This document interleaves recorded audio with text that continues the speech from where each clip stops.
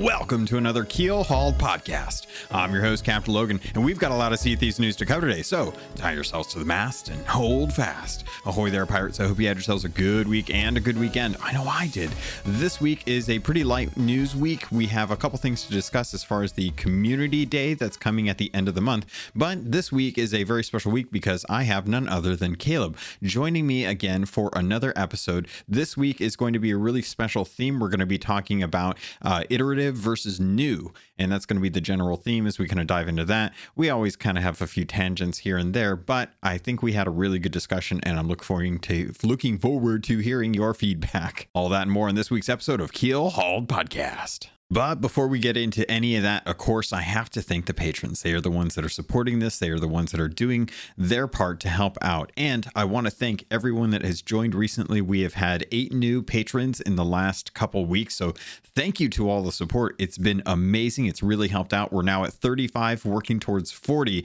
And I do have a special message to the patrons. Make sure you guys are checking the posts because I did post back on the 11th that I have a special message for those that are joined up. So if you want to know what that is, just head over to patreon.com/Keel Hauled Podcast. Sign up. There's a public message there. And I'm going to be working on getting that information out to all the patrons. So thank you to, actually, I forgot the list. There's the list. I got it. All right. So thank you to Chateau Neuf, Cloud, Cosmic Johnson, Davram TV, El Cute, El Jefe Esteban, Trickster, Jabaro5, Kazia the Rogue, King Flameheart, Awkward, Lumpy SRQ, Arian Darth, Dub Goose, Evil Morpheus, Xbox Mike 29, Munchie, Regis Stella, Rust Belt Kid, Norwegian, TN Professor, Real Big Tuna, Big Bad Pad, Mina Fairy, Super Pack, Music Me, Fergatron, Murphy Lives, Neon, Evil Martha, Ruski Doo, Skinny Matt, Straw Hat Connor, Thor Von Blitz, Windsor Chris, and Zam Wow. Thank you all so much for your support. It means the world to me, as I say every week. It really does. It is helping me in many, many ways. So thank you so much for your support. And again, make sure you're keeping an eye on the Patreon. I send out emails when I go post stuff too. So I'm going to need some input from y'all real soon. So as soon as things get closer to those announcements, I will be able to talk about them. But until those get scheduled out, and that kind of teases a little bit about what's going on, but big stuff coming this year, and I cannot wait. I'm really excited to talk about it. So thank you to the patrons. Hopefully I didn't mess up your name. Let me know if there's something you need changed. Love y'all. Hey Caleb, how you doing? Welcome back to another episode of Keel Hauled. Just wanted to thank you for joining me. I know you wanted to talk about some stuff, and I'm sure you've got notes. I didn't take any notes down, but I figured if you're the one that wanted to come on the episode, it's going to be your job to actually make the content. Take over your show. Yeah. You know, you're still working on that, I guess, right? Yeah, I've tried to do the mutiny, but you've just got too many loyal crew members that just fight me off every time. Yeah, well, it's a good thing too, because we've got a really good announcement. Do you mind if I jump into this Community Day stuff? Because I got some opinions. You got opinions? Because I think you got opinions. Captain Logan of the Keel Hauled Podcast, I'll allow it. Okay, I appreciate that. Thank you very much. For any of you that may be listening fresh to the podcast, this is Caleb. He has been constantly hiding in the bottom of my ship, trying to take over the ship or the Logan, podcast in general. I don't know if you've noticed, but I'm wearing an all black outfit. So could you please call it tucking? Thank you very much. I'm so sorry. My God. This is Caleb the Tucker. He has been tucking on my ship all right now. I regret immediately. He has been double gunning I think a lot of people barrels in the community would like to call me a little Tucker. Or something akin to that, right? Onto the show. Of course, Caleb the Tucker. So no, he is the host and owner of the Trailblazers Network. If you don't know, he does a lot of just audio drama. Was a good general thing for it. That and a show about teaching you how to play Pathfinder and other role playing games. Is that real? Because now I feel like you're messing with me. It's true. I know it's hard to picture me in any sort of position of authority that one would learn something from me, but it happens. Believe it or not. Well, I have twos of people that appreciate me. That's that's always good. I mean, that's better than zeros. I mean, there are some people out there who could definitely look. Teachers got to teach, Tucker's got to tuck. But I wanted to get into the Sea of Thieves Community Day because this is something Rare's got to advertise. Rare advertises. This is an interesting one because I love the premise, but I have some qualms with the implementation. But I wanted to touch on it, and I figured we could. I'm sorry to interrupt you, but that could be the motto of every Sea of Thieves player, maybe every gamer. Actually, now that I think about it, a little mantra right there that should be put in gold. I like the implementation, but I have some qualms with it. Yeah, it's the name of our band. So let's dive into this a little bit. So Sea of Thieves announced a first community day, and this is something that is set for January 30th. It's only going to be on the 30th. It goes from, I think, the beginning of it's like 10 a.m. on GMT for the 30th, and it goes for full 24 hours. So it'll end on 10 a.m. the 31st.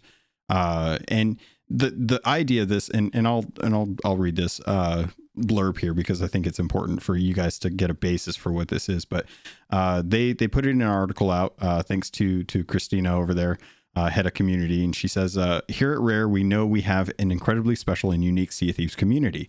From fan art to fundraisers to lifelong friendships being formed.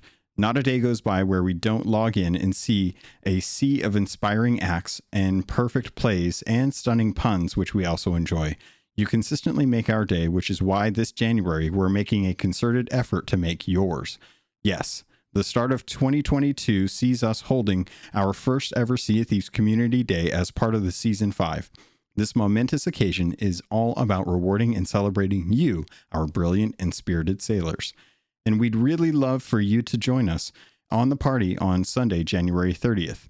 We have quite a list of ways that you can get involved, gathering into this delightful article right here for you all to digest. So right off the bat, how do you feel about this? My initial opinion when reading this whole announcement, looking at how they were going to implement it all, it seemed to me that this was all sort of a big, let's get Sea of Thieves trending. Mm-hmm. This was a very self-serving. It didn't seem to be for the community. It seemed to be more for Rare or the game. Okay. In my humble opinion, I would say that some of the reasons being, like, some of the rewards don't seem particularly exciting. It's not lasting a long time. Mm-hmm. Not to say it isn't nice to have a greater multiplier than we've ever seen. I'm not saying that. Of course, I'm sure. And anyone who would disagree with me would probably bring up these kind of points.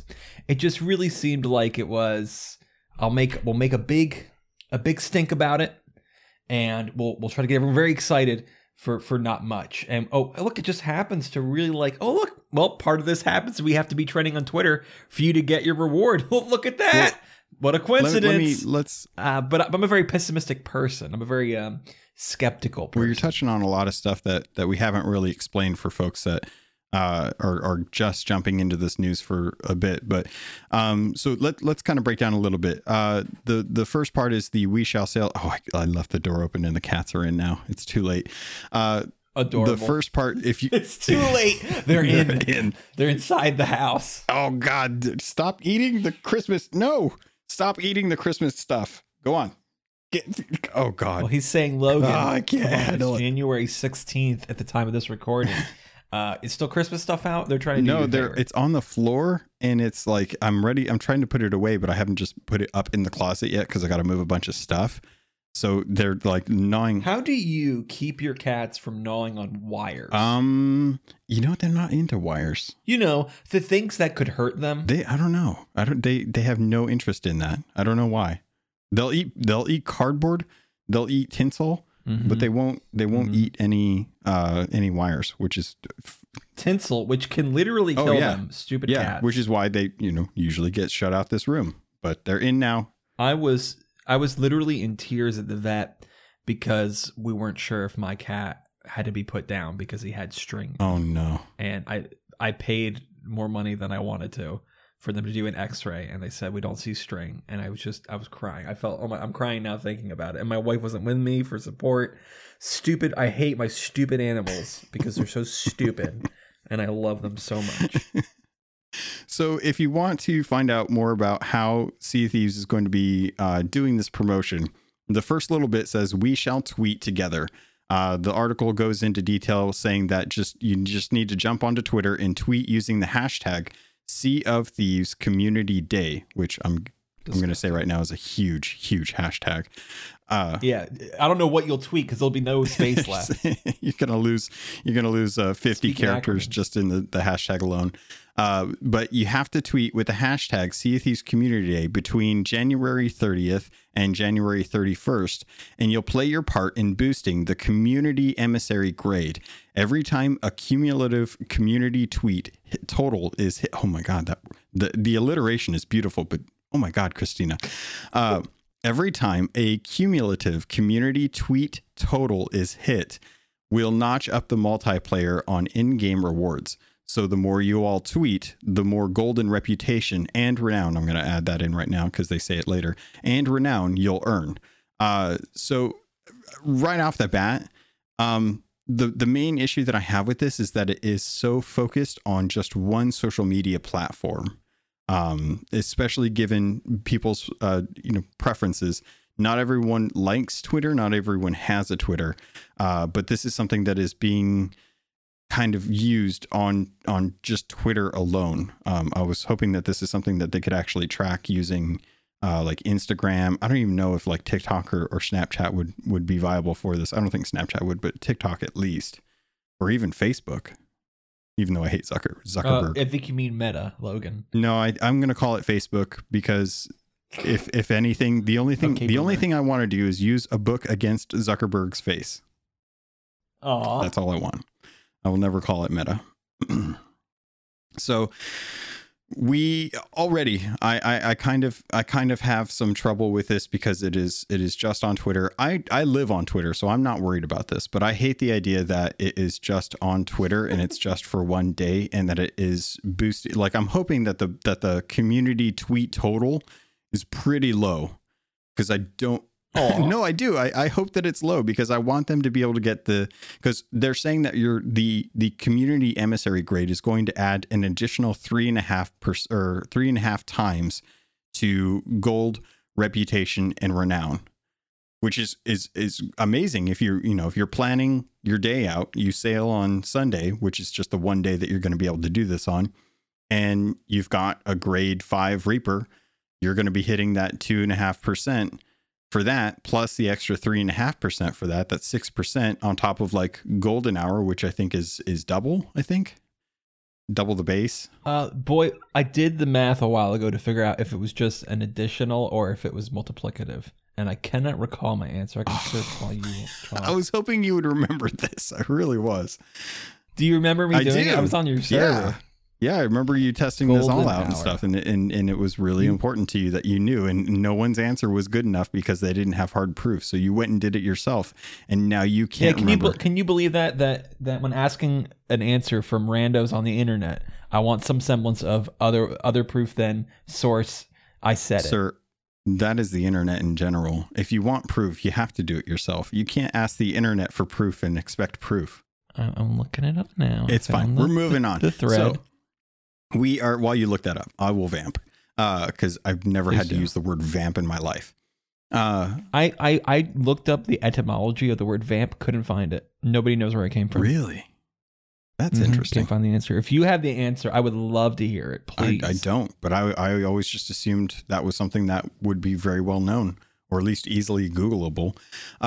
So with this, I love this idea of sharing stories. I love the idea of sharing tweets and things like that. The community that we have is great when it comes to being creative. I've seen, the Lego stuff recently. The guy that's been making the Lego Sea of Thieves stuff, he made a sloop recently. Awesome. Dude, it looks amazing. I want to buy those Legos, and I hate buying Legos because that stuff is way too expensive for what I want to spend on something that is going to collect dust. But overall, the main issue that I run into with this is that it's just one day. It is just on one social media platform. And again, it's at the end of the month when I've literally done everything I can to ensure that my emissary ledgers are set up so that I don't have to worry about them on the last 2 days of the ledger. And you're telling me that, again, we're going to have another Golden Glory-esque style thing on the end of the month, just like December. And I'm like, great. Well, hopefully I can get on and sail and do Athena and Reaper to really boost up my ledger position, because otherwise I'm going to get knocked out and screwed out of my ledgers again. All right. I looked up the thread, and it seems to me that the conclusion we came to was that it boosted the base value. Okay. So if I turned in something for 1,000 gold base, and with golden hour, it becomes 1,500. So then you add your emissary, say your 2.5 times 4, just to make it easy. You get 1,500. Okay. Plus 1,500. So, boy, I would like to see experimentation now with this to see how it's multiplicative or not. Yeah.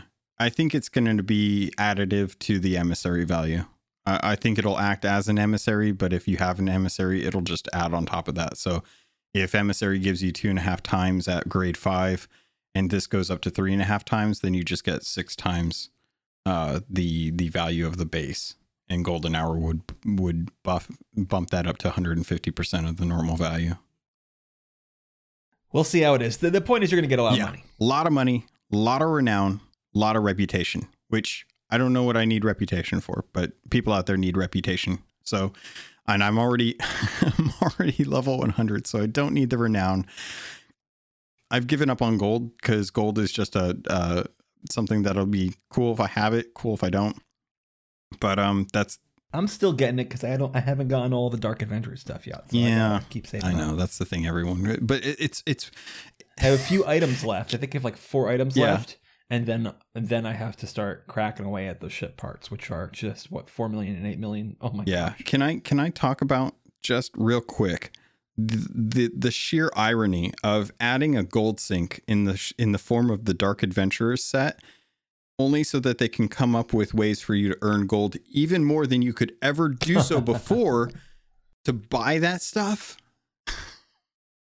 That's fun. I think it's so weird that they came up with that set and they're like, here's how we fix the gold problem. Here's a gold sink. It's a huge gold sink so that if you want it, then you can get it.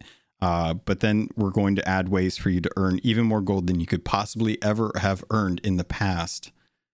Well, they're not often in it. You always have to, help people who don't have a lot of gold get a lot of gold to spend on whatever they want to spend on. I think it's cool. But we just had a Golden Glory last month, 2 weeks ago. True. It's true. So you're not wrong. That's kind of where it's the one thing that I like about this is that they're doing a. Logan, are you complaining that you're getting too many good things too quick? You really are a Sea of Thieves player. There should be 4 months in between any entertainment value I get out of this game. No, I love that they're doing this. Again, I love the implementation, or I love the idea. It's the implementation that I have some issues with. And again, it comes up to looking at the scope of what's going on. Had they had done this in the middle of January, like this weekend, I'd have been totally fine with it, because whatever happened this weekend, you still had 2 weeks to plan out your ledgers to see where you landed, to make sure that you don't get knocked out of your position, because a whole bunch of people logged in on the last day. You see what I mean? Yeah, I understand that. I'm over it, but I understand. That's fair. I'm harping on this. You're harping on something else. It's totally fine. We all have the things that we're poking holes at and stuff. Yeah, for me, I think it's fine. It really seems like many things in life, we like sort of automatically assess the reasoning, the what's the X behind it. I have aphasia all the time. You have to. No, that's fine. Not the meaning behind it, the intention behind it. And it just really seems to me at face value. My first thought was the intention wasn't really, this is for the community. This is really more for us at Rare and getting the game out there and in common tongue, or in aphasia. They're trying to use it as a marketing boost in the global conscious, the zeitgeist of the world. Yeah. And that's what just seems to me, and it's especially offensive when you're trying to say, hey, it's community day for the community, when it seems pretty obvious that it's not for the community. Well, it's a level 2. Level 1 is, hey, we're doing this, enjoy, and we go, oh, you're really doing it for yourself. And then level 2 is, hey, we're doing this for you. It smacks of when a company is like, oh, and you know what? We're doing this for you guys, the workers. It's like, you don't give two craps about me. What are you talking about? A pizza party? I'm real excited. How about a promotion or an increase in my pay, right? You know what I'm saying here? That's what this reeks of. Gotcha. Oh, this is for you. Like, out of touch is the word. So here's where I will offer up some evidence to the contrary. They're going to be planning Twitch drops, which I use lightly because it's not actually Twitch drops. It's just a Twitch drop, which they do actually say. But on the day, any streamer that is streaming on Twitch will have the availability. It doesn't matter if they're a partner or not. You can watch them for 20 minutes to earn the Gilded Phoenix Tankard. So if that's one that you happen to have missed in the past, that's what it's going. You're going to be able to get that Gilded Phoenix Tankard, which is one of the community content creator like items that Gilded Phoenix set is intended for the community stuff. I think it would have been amazing if they had taken that and been like, all right, anyone watching on this day gets the Obsidian Capstan. Ooh. I think that would have been a great way to celebrate the community, because everyone wants that bloody capstan. And that's the one part that's missing out of so many people's sets. And there's only so many ways that you can actually get that capstan. So I think that it's great that they're giving a Gilded Phoenix Tankard. I appreciate that. And I'm glad that they're allowing any streamer to do that. I will probably plan on streaming so that if people need to watch someone that they know, then I can help with that. I'll probably jump onto that just to help out. But that being said, I really think that the Obsidian Capstan would have been better. So that's one way. It is kind of dumb that it's like, oh, here's something that we just gave away recently. Yeah. So that's something where it's like, that is a benefit to streamers. So that supports the community, because it doesn't matter if they're a partner or not.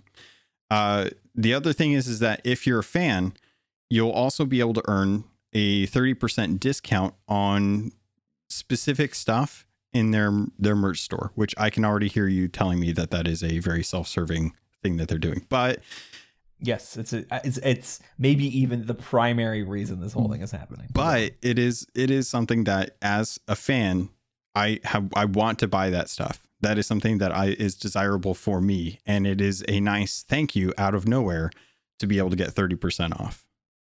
Now, what that stuff is will remain to be seen. The one thing that I will point to that does seem like it is self-serving from your aspect is that they're giving a community day t-shirt, which will only be on sale that day. So that is one of the things, like, if it's a community serving thing, I would love for that just to be a thing that's added to the store permanently. Like, even if you can't log in and buy it that day, because if you can't buy it, it's the end of the month. A lot of people have rent the next day. So it's one of those things where I hate the exclusivity side of this. And that's kind of what they're pushing towards, is they want this to be a special day. They want it to be important. They want to create that FOMO to try and get people to talk about this stuff. So they're just not considering people like me who just started playing Fortnite again, and immediately there was a cat creature that came out, and I had to get that skin. I promised myself I wouldn't buy anymore, but it was a kitty cat samurai, so I had to get that. And I don't have any money left for real world stuff. I only buy digital things that will disappear one day, and I feel really bad about buying. That's what I'm here for, Logan. Is there a sale in the Emporium? Maybe then I'll listen. I don't need a shirt. I'm too fat for shirts. Well, that's part of the problem too, is a lot of the shirts aren't sized for everyone. They're sized for, streamers. Listen, you got big pirates in the game. Consider there's big pirates in real life. All right. I'm a big boy. I'm hoping that gets fixed soon, actually. But to move in to some of the things that you can get in game, they've got a flag, which just a community day flag. Kind of like the titles, it's there if you want it. I think it's nice that they're putting it up there. And a power cord emote, which is really random. I don't I don't know why they're playing air guitar in Sea of Thieves. Maybe it's a banjo. They showed an emote recently in one of their videos of somebody cupping their hands across a warm cup of grog. And I'm so mad because you can only get it by buying coffee. And I don't want to do that. Yeah. I would have liked that. I would like that emote if I didn't have to buy the coffee as well, too. Because I don't know what the coffee's like. And I've already got a ton of coffee because I shop at Costco. So I don't need more coffee. I've got plenty. But I do want that emote because it is kind of adorable. I have put myself above all you peasants who drink coffee. I saw it capture my parents, and they are addicted to it. They have to have it to move on. I avoided that. Instead, I have to have soda, which is in many ways worse, and I have to have Look, we all kill ourselves in different ways. That's right. Whether we're smoking, drinking, drinking booze, drinking soda, we all put the different man-made drugs into our body. Whether it's the caffeine molecules or the nicotine, we're all for it. I don't want that being our motto. But unfortunately, that is the motto of the human race. So, someone once said that the sum of human experience is trying to figure out a way to dull the human experience, to escape the human experience. I don't want to feel. Whether it's Aboriginals licking frogs, people in the north looking for mushrooms. Every civilization found their own way. Whether it's just letting corn rot and then drinking and going, you know what? This made me forget things for a couple hours. Oh man. So okay, that's kind of the overall thing with the community day event. I mean, we would know that because we had to drink 500 grogs in a row to get something to trigger. We're getting to that. We'll get to that. Supposedly, we're getting to that. We'll talk about it. Just to have it not count when I capture the We're going to chicken. talk about it. But first, I want to bring this other part up because this is something that you probably don't know or care too much about, but I want to let people know about the golden bananas because it's just a crazy thing that happened. For those that don't, by the way, that was the end of the community day thing. It's going on January 30th. I'm glad that we've got 2 weeks worth of notice. I kind of have issues with it. I think they can still tweak it. And I hate the fact that I'm going to have to babysit my ledger leaderboards at the end of the month again. I'm going to have a fun time on the Alliance server, raking in some money. God, some days you just make me hate you so much. I'm just going to make so much money by just sailing. What's that? I think our call's disconnecting. I can't hear you anymore. Going in of thing podcasting. Oh, you guys heard it now. Unfortunately, Logan Golden Bananas disconnected. So this is back to my show Golden again. Bananas. I knew I would. The mutiny has succeeded. Have you heard of the quest for the Golden Bananas? This was something that... No. Okay, so back in March of 2018, let me take you on a little adventure here. We were doing open betas for Sea of Thieves. We had just had Order of Souls opened up to the beta, and we were just going out and killing skeleton captains for like the first time. We were so excited. And Xbox announced a quest for the Golden Bananas, which was an ARG that set up the community, speaking of community, to try and figure out this huge long quest line for Sea of Thieves. This was something that in the reward for these was a set of 4 bananas that are 18 karat gold that have a printed rare Reaper's mark on them. This was something that was a treasure hunt that was organized by Microsoft and Rare. It brought in the character Umbra. So if you know Umbra from Laguna Whispers, this is where she came from. It was an actress that was dressed up, and the whole point of it was to kind of give these ARG quests to people so that if a crew came together and figured these all out, the people that won it would earn the Golden Banana Sails, a full set of the Black Dog set, but as a yellow version of it, so that only people that won this contest would have these banana versions of the Black Dog set, which was a pre-order bonus for Sea of Thieves, and these 4 bananas. These 4 bananas, coincidentally enough, which was a community-driven event, are now being sold for $34,000 on French eBay from one of the people that earned these. So the thing that was a hallmark of the community coming together and winning a contest is going to be a hallmark of the community coming together again as everyone subscribes to Logan's Patreon so he can get the 34,000 gold, real money to get the gold bananas. All right, guys, subscribe, become a top tier patron so that Logan can keep the podcast going. He cannot continue unless he's basking in the aura of those bananas as light reflects off of them and just gives him energy. He needs it to continue the podcast. It's true. Do you like this podcast?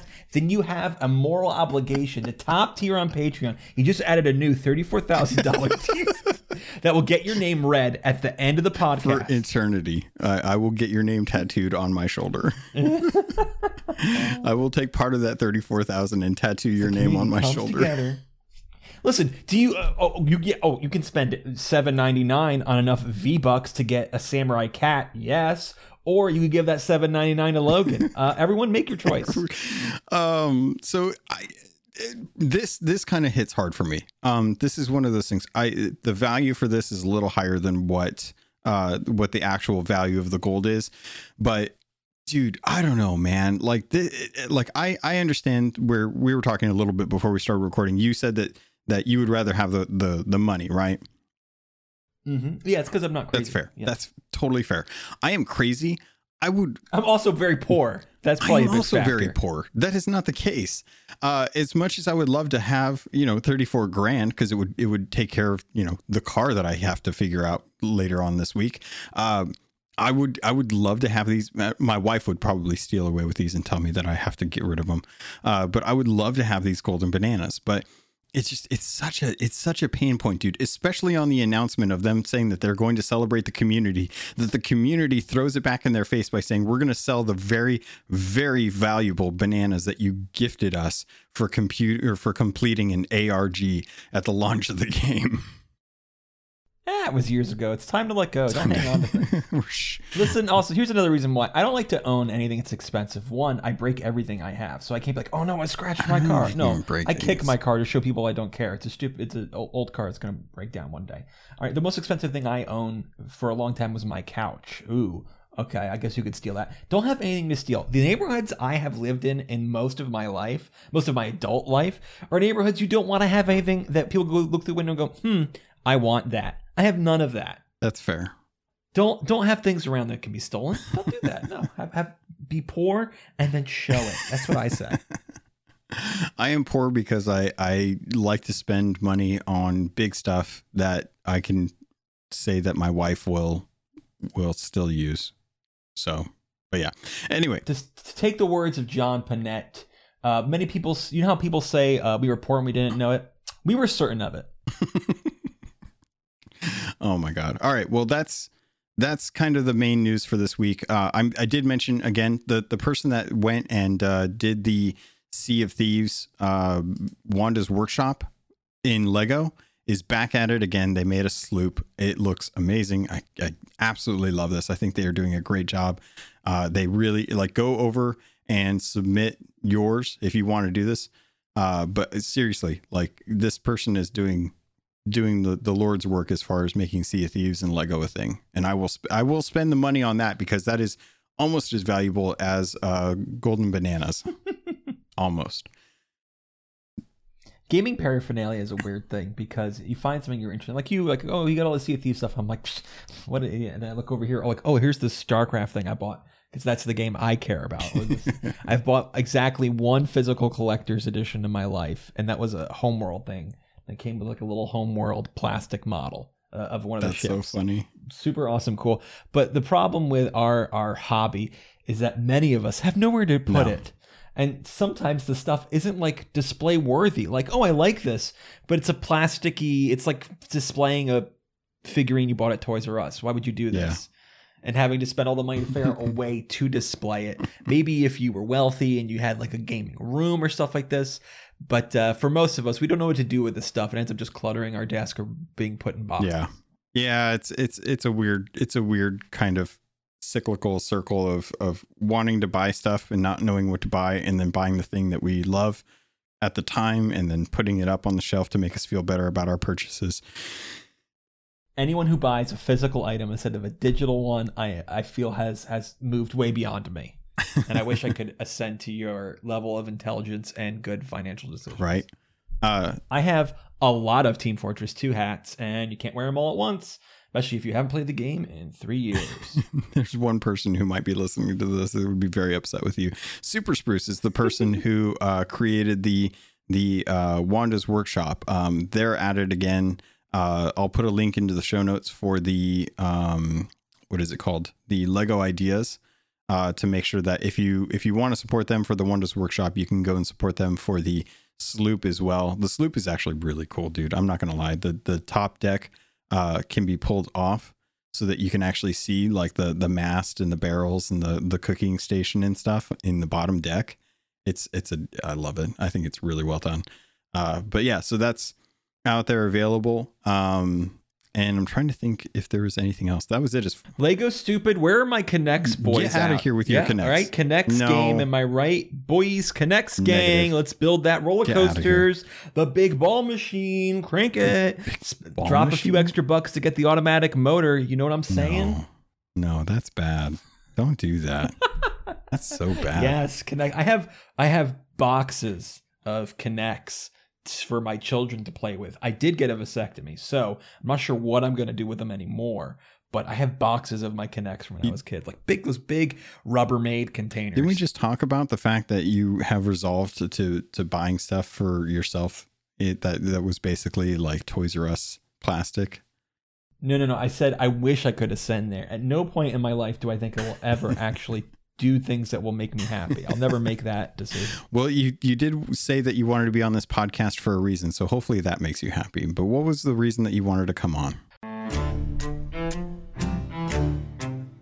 Well, as those of you, which has to be everyone, I'm sure, who listened to the last time I was on, 3 months ago, I was a little down on myself, how I felt, how the podcast went, and I'm ready to move on, Logan. I felt like I've gotten a creative rut with this show where I would just come back and talk about the same thing every time. So I'm bringing it back to when I first came on, and I brought a topic for us to talk about, and for me to yell at the community about. And so I've brought a new topic here today that would still allow us to talk about some of the new things that's come. Oh, okay. And that topic is focusing on improvement versus focusing on new things. This is happens in everyone's life and is very vibrant in the gaming sphere. And I think this update in particular has presented us a great opportunity to talk about it. It's also in this kind of nice. In this update, sorry, I'm interrupting you. Go ahead. I wanted to jump on this because I think right now being, the beginning of the new year is a great reason for us to look at improving ourselves over getting new stuff. Oh, look at that. Look at that. Look at you tied it in even better. I love it. So in this update, we got a lot of some quality of life updates as opposed to brand new things. While we got brand new things, I think, we'll talk more about it, but here we can see kind of the balance of how we got it in this update. And maybe that'll help, mold our discussion about this topic.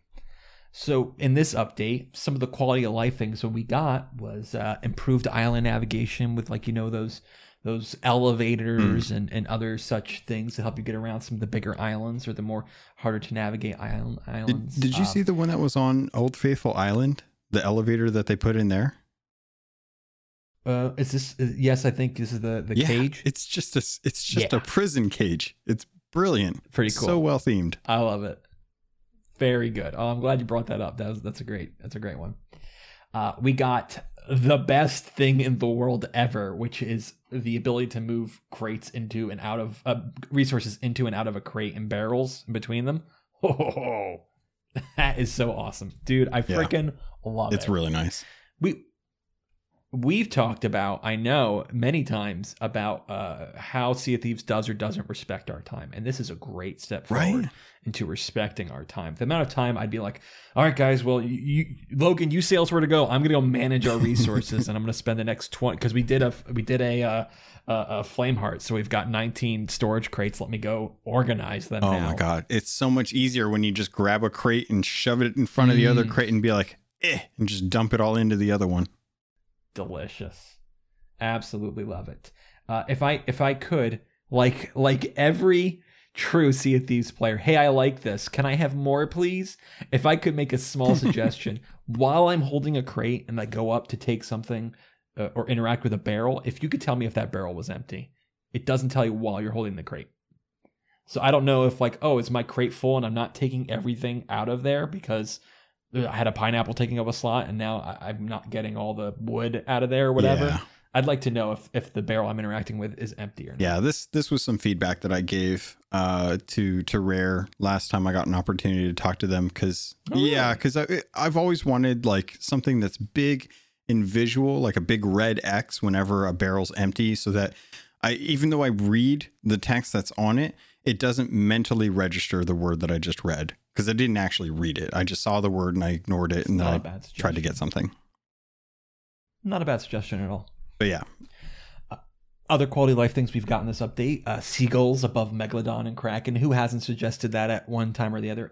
I should say. Mm-hmm. Though it would be cool to see seagulls just above a Megalodon as it circles. Yeah. I would like that loot better though, because that loot is poo-poo right now.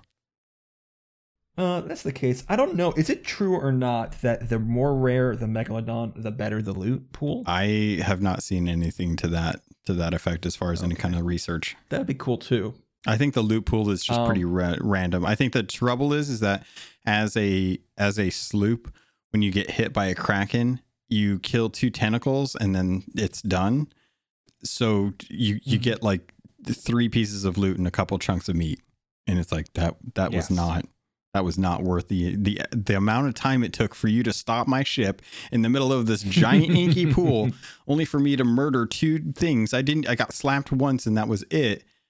That was not worth the time invested. That was not an experience. I have said before, and I don't know if I've said it here publicly, but that the Kraken fight on a sloop it needs a little tweaking, make it a little harder. Yeah, that's always been the argument with the Kraken, man. Every time the Kraken difficulty has come up, it is always wrapped around this idea of like it needs to be harder. There needs to be a head. The pool of loot that you get needs to last longer.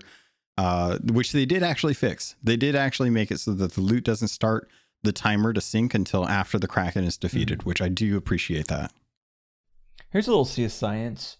True or false, Logan? The sync timer for loot that goes into the water when your ship sinks versus when you have dropped loot into the water is different. It should be the same. Shouldn't be any different. Correct. It is the same. You were correct. I sat on a rowboat for like, I don't remember how it was, like 15 minutes to test. Yeah. Yeah, it should be and then I also tested like 3 different other ways it could go in the water. All the same. Yeah. Here's one that you may not have noticed because it was a Ninja update. They didn't put it in the notes. How dare they? When you open up your quest radial, you have things like, depending on your keybinds, voyages, throwables, more. Mm-hmm. And if you have in your hand a cannonball or some other thing that can be loaded into the cannons, a new one appears right under throwables. It says cannonballs. You select that, you get the radial that you would get while you're on a cannon. So everything can be loaded in cannon, curse balls, flame, blunt. I don't remember about flame or blunders, but fireworks, flares, all that stuff that can be loaded. So you're saying is instead of having to interact with the actual cannon, you can pull out the cannon or the cannonball type that you want prior. Mm-hmm. Interesting. Yeah, no, that was not mentioned. But that menu, that option only appears if you're holding something that can be done with a cannonball. So usually you just use the radial, pick cannonball, and then you can use the radial again and pick. See, that's a problem because for me, the way I have to do that was just go into the actual like tab menu and go to my equipment to see it, or just hit the hotkey. Yes. If I hit the hotkey for cannons or cannonballs, which I think it's like 3 or 4 on my keyboard. If I hit that, I can cycle through it the way I can cycle through like instruments, which was the only way that I could. I never really noticed that. Yeah, like if you hit the I key on the keyboard, you can cycle through your instruments, and if you hit the food key or the cannonball key, you can cycle through what you have in your inventory. What does mouse wheel do? It cycles through your weapons. Just weapons? Yeah. It'd be cool if it cycled through whatever you were Which, by the way, I'm going to throw this out right now. I was talking to Davram yesterday when we were sailing, and I think if we had taken out the ability to cycle your weapons through the mouse wheel, I don't think that we would have ever had to have fixed double guns. Because that was the thing that people were doing. They were mouse wheel scrolling through Blunder or through Eye of Reach and Flintlock and killing someone instantly. And if they didn't have that mouse scroll ability, I think that would have probably fixed it, because they would have had to hit the actual weapon buttons, which is on par with what. Maybe that's why I could never master double gunning, because I was always using 1 and 2. Maybe. Maybe I should use scroll wheel. That was the thing. Some other quality of life updates we got with this. Here's another Ninja one. Hold to take is sped up. What I mean by that is, for a keyboard anyway, if you hold F, I believe, while you're going into a barrel, you just take it all. It used to be really slow. Now it zips right through. Nowadays, I just hold. Usually you could spam F faster than it would take if you held it. Now you just hold it, and it's so fast. So you're great Ninja. So you're in just. I want to make sure that this is clear for people that don't know, because I want to make sure I'm clear about it as well too. You're talking about when you actually go into a barrel and there's stuff you want to take out of it. Instead of spamming the F key, you just press F to grab all of it, and that's faster. Right, hold F. Or hold F. Okay. Just wanted to make sure. And it'll take everything that you can take. Hopefully that's clear enough. Enemies that use a gun dropping ammo pouches is stellar. Allows you to really makes guns more viable versus PvE. You know, it was a weird thing. We were killing skeleton ships the other day, and I gotta say, I really hate when a skeleton ship sinks. And you know, when a skeleton ship sinks and all of the skeletons on the ship explode. Now there's like 50 freaking ammo pouches sitting. That's amazing. So now I didn't think about that. Yeah, that might need a quick change. So that's that. Maybe if the ship despawns because it sinks, maybe not have those skeletons spawn ammo pouches. I don't know. That's great. That's funny. Unintended things you don't think about. The robo can dock in either direction, which combined with a thing we'll talk about later is a nice little quality of life thing. And then lots of fixed issues. You love to see it. The fishing rod line being different than what Kit casted out than what was on the model was annoying me for almost a year. And now that's actually the same, that makes me so happy. But tons of stuff was fixed. If I can also dig at Rare for a second, their list of known issues is bad, and I wish it was better. Yeah, I don't need to hear for the 900th time how hit reg isn't good. How about you talk about some of the issues that we've been experiencing since these things came out, like, the Chest of Sorrows, if you're on a ladder, it doesn't fill your ship. I don't know if it still works where if you harpoon it on your robo, it won't fill your ship.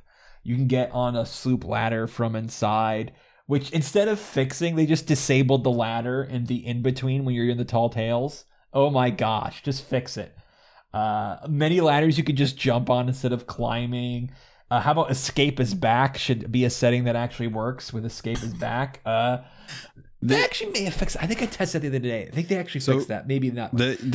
How about supply crates and shipwrecks should have stuff in them? How about when two people mount the same cannon sometimes and one person's like, why can't I use it? Oh, wait, it's because I'm merging. Our bodies have merged in some cross the streams Ghostbusters garbage. How about the rowboat bug where all of a sudden sometimes when I just take it off my ship, it's like, hey, you can't use this anymore and you're vibrating, huh? How about I can perform emotes with the fishing rod? I like that one. Don't get rid of that. The Reaper's Hideout title card comes 19 miles away from the island. Maybe it's just from the east, but I get that title card and I have another hour or two before I get to that island. There's a theory about that actually. Because the island, wherever the island geometry hits in the world is when you get that title card. So the theory right now is that there's a huge underground labyrinth that is underneath Reaper's Hideout, and that's why it because it's so far out is why it hits so early. I am so angry at the recent Christmas stream. I know it's a surprise if you can take it aback enough to believe it. That they put sound effects for opening up that Reaper's trap door when they did the orb stream, because for the longest time I'd be like, oh, I can't wait till we get a Tall Tale where that opens. And my argument or my response was always, can we just have nice things without Rare having to think about, oh no, we have to implement this in some way? Can't you just have a cool say a lighthouse, without thinking about how can this lighthouse have a mechanic? Can't it just be a cool thing in the world? Can't you just have a cool trapdoor without thinking we have to one day go in it? And then now they're like, oh, we've opened it. Come on, Rare. I'm fighting for you. Okay. First off, I want a lighthouse that actually works, whether I can go into it or not. And two, I really do. I think that that's a good thing. I think that it's nice. I mean, you want something like that. That's fine. You got it. There's an upstairs to a tavern that is not accessible. It's fine. You already have that. There's amazing. A door that is being leaned up against by the mysterious stranger in the tavern that it just opens up to the back of the tavern. There's nothing behind that. It's the back of the tavern. So it's... And I don't even think there's a door on the outside in that spot, is there? No, there is. There is. It leads to nothing. All right. I mean, there's a hidden compartment on the back of the galleon that no one can access because it's walled up. That's true. There's plenty of stuff. My point is, you don't want it to be restricted. You want Rare to be able to put whatever art they want without, if you have everything must have a function, then you've restricted what you can and can't do. Oh, we wanted to add this cool thing. Oh, but people were going to want to be able to control the lighthouse. Oh, trust me. No lighthouse. As someone who's still wanting the galleon doors to work, there are plenty of things that they have put into the game that don't have a purpose. That's great. Other things that everyone knows is an issue that still haven't even been listed is when you try to go up a ladder and you start from the top of a ladder, you go down a little bit first. It's like an animation garbage. The new voyages don't count towards the buy 250 voyages achievement. The new voyages don't count towards anything. Allied flags on brigs on the map have a weird line at the end, like they're in the, like the cursor's still there and you're ready to type. No, that's a transparency issue on the actual thing. Like that can get. Oh, it's an issue. So like you would call maybe a known issue that you could put in the known issues. I don't know if it's known. I don't know if they notice it. Animals often get stuck in animation when you put them on certain anchor points. If you don't alliance with ships, you never have to see it. Is a bug really a bug if you can just not do it? Yeah, don't alliance. If you turn off season notifications, it turns off event notifications. The Order of Souls crew accommodation is bugged all heck. There's a million things we've all known about for a long time. Never shows up on the list of known issues. I've spent a lot more time saying how I didn't like it than what I do like is that tons of fixed issues every patch, and I love that. Or every major patch. Yeah. There's so now. Oh, I was just going to say, there's a lot of stuff that did come in that did get fixed that was really nice. But I do 100% agree that there are a large list of what should be known issues that are just not listed because there's no way to track that stuff. And if they aren't tracking it in the patch notes, how much effort is going into tracking it in the actual builds. Yeah. So those are a bunch of the quality of life updates we got. We also got some, and I'd kind of wrap this in with the quality of life updates, immersive updates. I'm a role player at heart, even if it's like light RP, like speaking like a pirate sometimes while I'm sailing. I love this kind of stuff. So the more stuff they throw getting fake mad on podcasts. Yeah, well, interesting adjective there. Can't confirm or deny whether or not this is fake. But when you can whisper now by turning the trumpet around, which is an amazing cartoon logic. PCs now move their lips when they're talking. Tori and I used this right away when the update came out. We were working together to get some of those burying achievements. Because just she doesn't use Discord much, so we use the in-game chat. It's great. Sitting and sleeping was added. Sitting is a really cool immersive things. That was on one of my top 10 lists, you might recall, being able to sit in all the chairs around, and now you can. I think that's great. There's things like you could sit in the Reaper's Hand at Reaper's Outpost, Reaper's Hideout. That's great. I wonder what other playful seats there are. There's a ton. Hasn't found. There's an absolute. Oh yeah, can you think of any? Yeah, there's a rock there's like an edge of the rock on Shipwreck Bay that is up at the top pinnacle of Shipwreck Bay. There's a point that looks out towards Reaper's Hideout in the spire. That is kind of tucked against the side of a rock face, like it's an open drop, and there's a rock right next to it, but you sit down on the actual ledge on Shipwreck Bay. That's nice. But there's nothing that indicates it unless you just happen to be at that spot and you happen to notice that you can sit down there. That's a lot of stuff like that I found around. That's just one example, but there's a ton of places that are places like that you can sit down that not many people have really posted about. Everyone's kind of done the typical like, oh, I'm sitting on the Smuggler's Bay, or oh, I'm sitting on the mast on Reapers, or not Reapers, what is it, the Spire, Sea Dog Tavern. You know, everyone's got kind of the main ones that they've thought about. But there's a lot out there that I found, like on Marauder's Arch and Shipwreck Bay, things like that. That's cool. I love that. There's in I forget which fort, there's a chair up in a spot you can't normally reach. Like any parkour can't get you up there. Sword dashing, everything. But I used the height, the extra height I got from an explosive barrel to get me up there. And you couldn't sit in that chair where you missed one. You should have considered, what if somebody used a explosive barrel to increase their height? You didn't think about that, did you? All right. It's because you're bad at your job. Come on, get better, Rare. Oh my God. Come on. I thought you actually cared about this community, and that chair is going unsatin. How dare you? If I can be real mad instead of fake mad, which apparently I always am, Logan, you can't sit in the seats in Arena. Hey, why would they add the ability to sit in the seat in a spot that literally every player who's playing Arena has to be in and needs to pass the time in some way between a match? Why let that tavern full of chairs and even whole sections where there's no point to like the stage except to role play and have fun, and there's seats there? Why let us sit there? Why add that? How much harder can it have been to give Arena just the littlest of nod of, hey, you could sit in the chairs. Look, like we've added to the rest of the game. I love you, but just like Alliances and the issue with the Alliance flag and having the issue, if you don't play Arena, you don't have to worry about that. I wonder if you can bury the chest. In Arena? Yeah, I bet not. Sure, you probably could. What I need to do is fish up an Ashen Key in Arena, if you can, and see if you can bury that, and see if burying's disabled altogether or just for that chest. Someone somewhere in the world is just looking at the map and being like, I don't know where the hell this is. Where the hell is this? It's the only way you can bury something in the Pirate Legend hideout, I believe. Is how? Fishing up. Oh, gotcha. That's what I was trying to figure out how you did it, because you were talking about how you could bury something in Pirate Legend Tavern, and it gave you a map for the Sea Dog Tavern, and I was so confused as to whatever the heck you were talking about. I was like, how did you even get something in there? Well, people have long since theorized that the Pirate Legend Tavern was under the Sea Dogs Tavern. First, it was because they heard, cannonball shots while they were down there. Then somebody found that bug that shot them way up into the sky from the tavern, and where did it take you? It took you to the Sea Dog Island.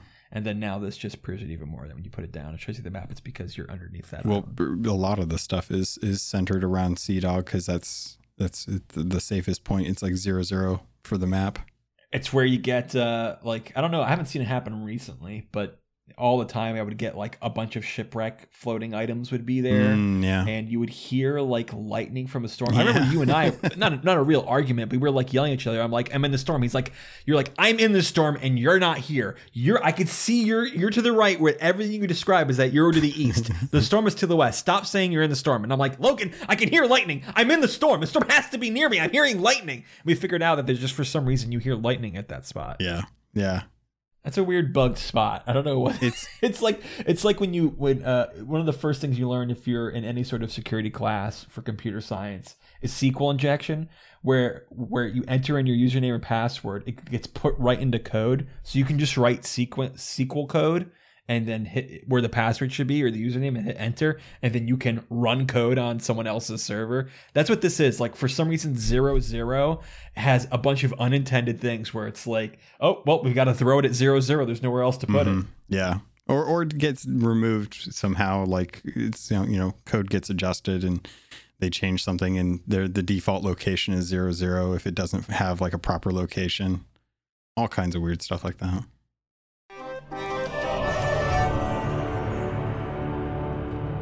Ahoy there, pirates. This is the ad for this episode, and I did want to let you know if you wanted to avoid these and just get a regular filler, you can head over to the Patreon. There's a special feed just for patrons that get the ad-free version. If you want to keep listening, though, I can't say I blame you, because this week I want to let you know about Loot Crate and getting 15% off of most crates and crate subscriptions when you use the link and code RobotsRadio in the show notes. Also, you can head over to audiobooks.com, get your first 3 audiobooks for free, and that can include any 2 VIP books, or use the affiliate link for Green Man Gaming. If you're a PC gamer or you'd like to save money on games, it's one of the benefits of being a PC gamer.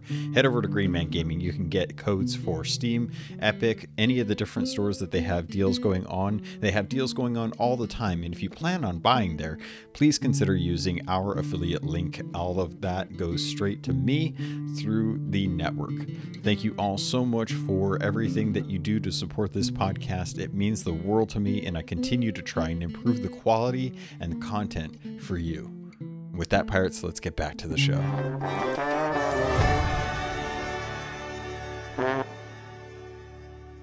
And if I can also say, I know, listen, I'm not 7, and there's plenty of young people that play this game. I know, because my heart breaks when I watch people make YouTube videos where they make like kids cry when they're playing Sea of Thieves because they're awful people. There's just like fart humor. I don't like when my character's sleeping in the bed, hearing them fart and stuff. I'm like, what? Or when the stupid dog pees. I'm just not into that humor, but that's just me. Plenty of people. That's such a random thing. It's not like no one's ever made a fart joke before. So random. All right. We're talking about sitting and sleeping. Don't tell me it's random. No. You fart in your sleep. It's weird. It's just a weird thing to take umbrage with. Well, that could be. That could be the title of my autobiography. I don't appreciate this lowbrow humor in this pirate game I'm playing. God forbid we have a small sense of lowbrow humor in this teen game where we get drunk. I never liked it. I puked on someone yesterday, and I don't want to fart in my sleep. I've done exactly one episode where we used blue humor in my podcast. We was like, all right, this is the one episode we can do. Is that better than brown humor? It was the episode I talked about a surgery I had. And so we did a bunch of dumb jokes about private parts. It was really funny, and I'm so good at blue humor. But not in your game. We also... No, get it out of there. Get it out of my podcast. It's literally in one episode. Rats, we see rats, nice little immersive thing. We get fireworks, the fact that fireworks reflect in water. I remember watching their update video talking about how that was a special thing they had to do on purpose, because normally effects, I forget what they called them, certain type of effects don't reflect in water, but they made sure that these do. That's pretty cool. And you get the holiday decorations. We even saw it in Arena, probably because they just had to hit a toggle from when they last built it in Arena last Christmas. But anyway, still, we got to see all the Christmas effects. Yeah. Love holiday decorations. All nice immersive things. And then now, we've looked at the improvement. Remember the theme here, improvement versus new. And now we're going to look at the new things that this update gave us. New tools like flares. Really cool, great idea. Love. I've long since wished I could communicate with allies, in natural alliances, being able to shoot up a red flare and hopefully that communicates, hey, I'm in trouble, I need help, or getting light on a dark island at night. They don't last quite long enough for me to use them to light up islands. I wish it lasted a little bit longer. And night doesn't last long anyway, so that kind of negates it as well, or makes it less appealing. But it's a great idea. Love that. We're a great tool. Can I share a quick little story about the flares? I give you permission. Okay. Yes. I was sailing with Davern. Just this once. Okay. I was sailing with Davern yesterday, and a Skelly sloop spawned on us as we were heading to go take down a brig that we saw that was flying an Athena flag emissary. The skeletons that were on there were shadow skeletons, and it was dark enough to where we couldn't damage them with fire, and it was really annoying me. So I shot up a white flare to kind of like illuminate them to get access to, being able to do that, because I couldn't do it any other way. And it worked, but the brig that was at Galleons that was going to try and turn in shot up a white flare as well too, because Davern looked at me and he was sitting there and he's like, dude, that thing went far. And I'm like, what are you talking about? He's like, that flare went really far. And I'm like, where? And I saw that it was the brig that had fired it off. And we sunk the skeleton galleon, or the skeleton sloop. And I was like, I'm going to shoot a red flare. And he's like, why? And I'm like, well, I shot a white flare for the sake of the skeletons, and they shot a white flare in an assumption, I think that we were being peaceful. So I'm going to shoot a red flare to let them know I'm not peaceful. So I shot up the red flare, and sure enough, the brig comes sailing towards us, and we start in an hour-long fight. Oh my god! And it was a great thing. But I was like, I didn't think about how flares don't really get used too often, but it was definitely one of those moments where I was like, you know what? I feel like my intentions were conveyed in a wrong way. So I'm gonna fix that. And sure enough, I shot up the red flare, and they came towards us. I think as time goes on and the community sort of agrees to what things mean, that'll be like. I was hoping that would happen with Tall Tale. Like if we put up a certain flag, it always means Tall Tale. Yeah, that didn't really happen. But some things were quite obvious. Like, Reaper's flag probably means come fight me. Reaper's mark, I mean. So I think eventually we'll agree. Do we see a white flare? That probably doesn't mean anything for me. Do I see a red flare? That means I need help if we're in an alliance, or I need a fight. What's I want an to fight alliance? you if we're not in an alliance. It's a weird thing that there should be patched out of the game. No one uses it. It's a thing that makes it so that you can't use your normal flag. It's what it is. I think as time goes on, we might all sort of begin to agree what these mean. And if we can do that, I think flares will be immensely useful. That's the key. Great way. We need to be able to communicate across, big distances with other ships. Yeah. I think. Sometimes, like, here's one thing we all agree on. If you see cannons pointed straight up, all of the cannons pointed straight up, usually that means that ship that's coming right at you isn't looking for a fight. They just want to, do whatever other thing peaceful talk to you about. I want to do Glitterbeard or whatever they're doing. Like, we all agreed that's what that meant. Yeah. Yeah, there's been some really good ones like that in the game in the past. People have tried to troll it, but having your cannons up has definitely been a very clear indication that there's no way you're going to easily fire upon me. I think red flare would definitely be a really good way, and they tried to do this in the video that they put out. They tried to say like, hey, warn your teammates if something is going on with a red flare. But the problem is that there's nothing too loud. If you're not looking or thinking about a red flare, why isn't it easier just to say, hey, someone's coming, as opposed to firing off a red flare? But using a red flare to indicate that you're hostile near another ship is definitely an easy thing to say without having to be within shouting distance. Right. So I kind of like that. But that was my story. Sorry. I knew I sidetracked you, but I had to share that. No, it's perfect. That's I know you hate stories, about, isn't it? Let me tell you. Oh, dang, you cut me off. You got to it before I could. I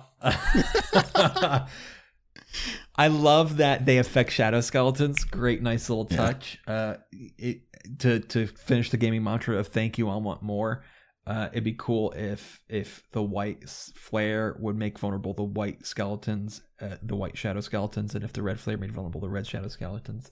It's such a niche thing. Of course, you're not going to spend time on it. Still, would be a nice little touch. Interesting. New tool we got also is the cannon rowboat. Oh, did your ship sink? But you know that ship is 1 or 2 shots away from sinking too. You've got your cannon rowboat now, or for the other million reasons you can use a cannon rowboat. Pretty cool little thing. I really like the idea of now you have a second cannon on the sloop. We've all been asking for that. How come a galleon has 4 people, 4 cannons? My sloop only has 2 people, 1 cannon. Now you can have 2 people, 2 cannons on one side. Anyway. I mean, the brig doesn't it's got a limited range, 3. but still it's something. But I mean, the brig never had 3 cannons. Yep, and now the brig gets 3. So now we're all on even. I think the agreement here is that we should just say that the galleon is just a little too high powered. But okay, so you don't have 3 cannons. Is that what you're saying? I don't know, because it also has a second deck, and the second deck affords more time and is harder to sink as a result. Like they have more opportunity to save it. Some people say that, but in my experience as a triumphant Sea Dog, my experience is that the second deck is might as well be the top deck. If water gets to the second deck, you're sunk. It depends. It depends on the fight and how long. Can you remember the last time you were in a galleon, water got to the second deck, and you only had like 1 hole and you were fine? Yeah, I've saved second deck. It's always full of holes because people constantly, like, half their shots actually get to the bottom deck, and the other half are the middle deck. Yeah, but so your middle deck's always full. I've been able to save second deck ships in the past. It's not that bad, and that was not with like double bucketing or anything, because I never even knew that was a thing before. So I've definitely done it. It just requires a lot of coordination and a lot of people playing on top of their game. You remember playing with my friend Bolty? Yeah, I remember Bolty. Bolty was great. Yeah, he would keep training for the double bucket, and even when the they said, "Oh, we're gonna patch this soon," he'd be like, "I could keep training for it though." And I'm like, "It's going away in like a week," and he's like, "What's a week? I could still be double bucketing." While we were sailing, he would just put water in there just so we can keep practicing. He's always trying to get better. Yeah. Shout out to you, Bolty. I love you and you're precious, and I wish that our schedules could meet up more. I tell you, no one told me that when I would switch from a night shift to a day shift, I would lose all my friends. Because I met them, we all had this untraditional, I suppose to say, or less common schedule. If we're awake at 3 p.m., we haven't gotten off of work till this time, and now they're all asleep while I'm awake, and I'm awake while they're asleep. Oh, what a shame. Yep. I feel the same way about working afternoon shifts because I'm always awake at 3 a.m. and everyone's already in bed. The last new tool we got, and maybe the marquee one, burying, being able to bury loot, put your maps up, steal maps, all that sort of thing, all new tools.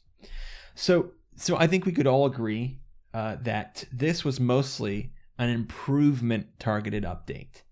And even so, the new things that are new are niche. Flares, cannon robots, a very new addition. Cannon robots, burying, especially burying, very niche, new, interesting, and very new. Sometimes like buryings is completely different than things we've had before. Still niche. Mm-hmm. So that's why I think we've seen a lot of the discussion around this update come up with this whole new versus improvement topic. And so like burying isn't quite as world changing as sirens and shrines is for example. So I want to hear your thing to start off the discussion, Logan. I'm always for going back and making everything the best it can be. It's been like 3 years since I've released a new Trailblazers episode because I want to go back and bring the old episodes up to par. So I'm always for fixing those and improving the things that are already in the game. Always for that. But my question to you, and the question this whole community I think has really been talking about recently, is what's better? Getting the new bombastic updates and changes and tools and items and quests and whatever content, or improving the old content that's already there? Oh, man. That's let me think about that, because that's a tough question, because if things go in that direction for too long, then the content gets stale. But then you have to argue, like, is the game good enough without new content? The guns and world in PUBG stay the same, but at the same time they always refine. They always change the map or people always said that the only way Halo could survive is if it had a battle royale mode. They came back and they just made a really refined arena shooter. And, aside from matchmaking issues that they've recently had that they're working on, it's a really good testament to just having an arena shooter as a multiplayer. So I see arguments for both. If I had to pick one, it's going to be a very time-centric answer, and that's to have refinement right now. I would much rather have more improvements and refinery to refined measures brought to the game than new content right now. Because as much as I would love to have a whole bunch of new stuff, there's a huge list that I have that's always in front of me that I just keep adding to of stuff that I want brought to the game. But in its current state, I think having little things that enrich the game have always been the best updates. Aside from like Pirate's Life, because I think a Pirate's Life was just such a momentous thing for the game. Sure. But everyone, to branch off of that or bank off of that, people talk about Pirate's Life as a great update. People talk about getting the shrines as a cool update. No one's going, hey, remember when they added sitting? Yeah. That's the thing is it's the little things that enrich the game that aren't big marquees, which is always the argument to why they want to bring in new content, because there has to be a reason to bring players into the game. No one's going to come play the game because they're like, oh, fireworks are added. That's cool. I want to go play a Sea of Thieves pirate game because of fireworks. But it also makes a lot of people happy because they're just so beautiful. So it's a real hard thing to try and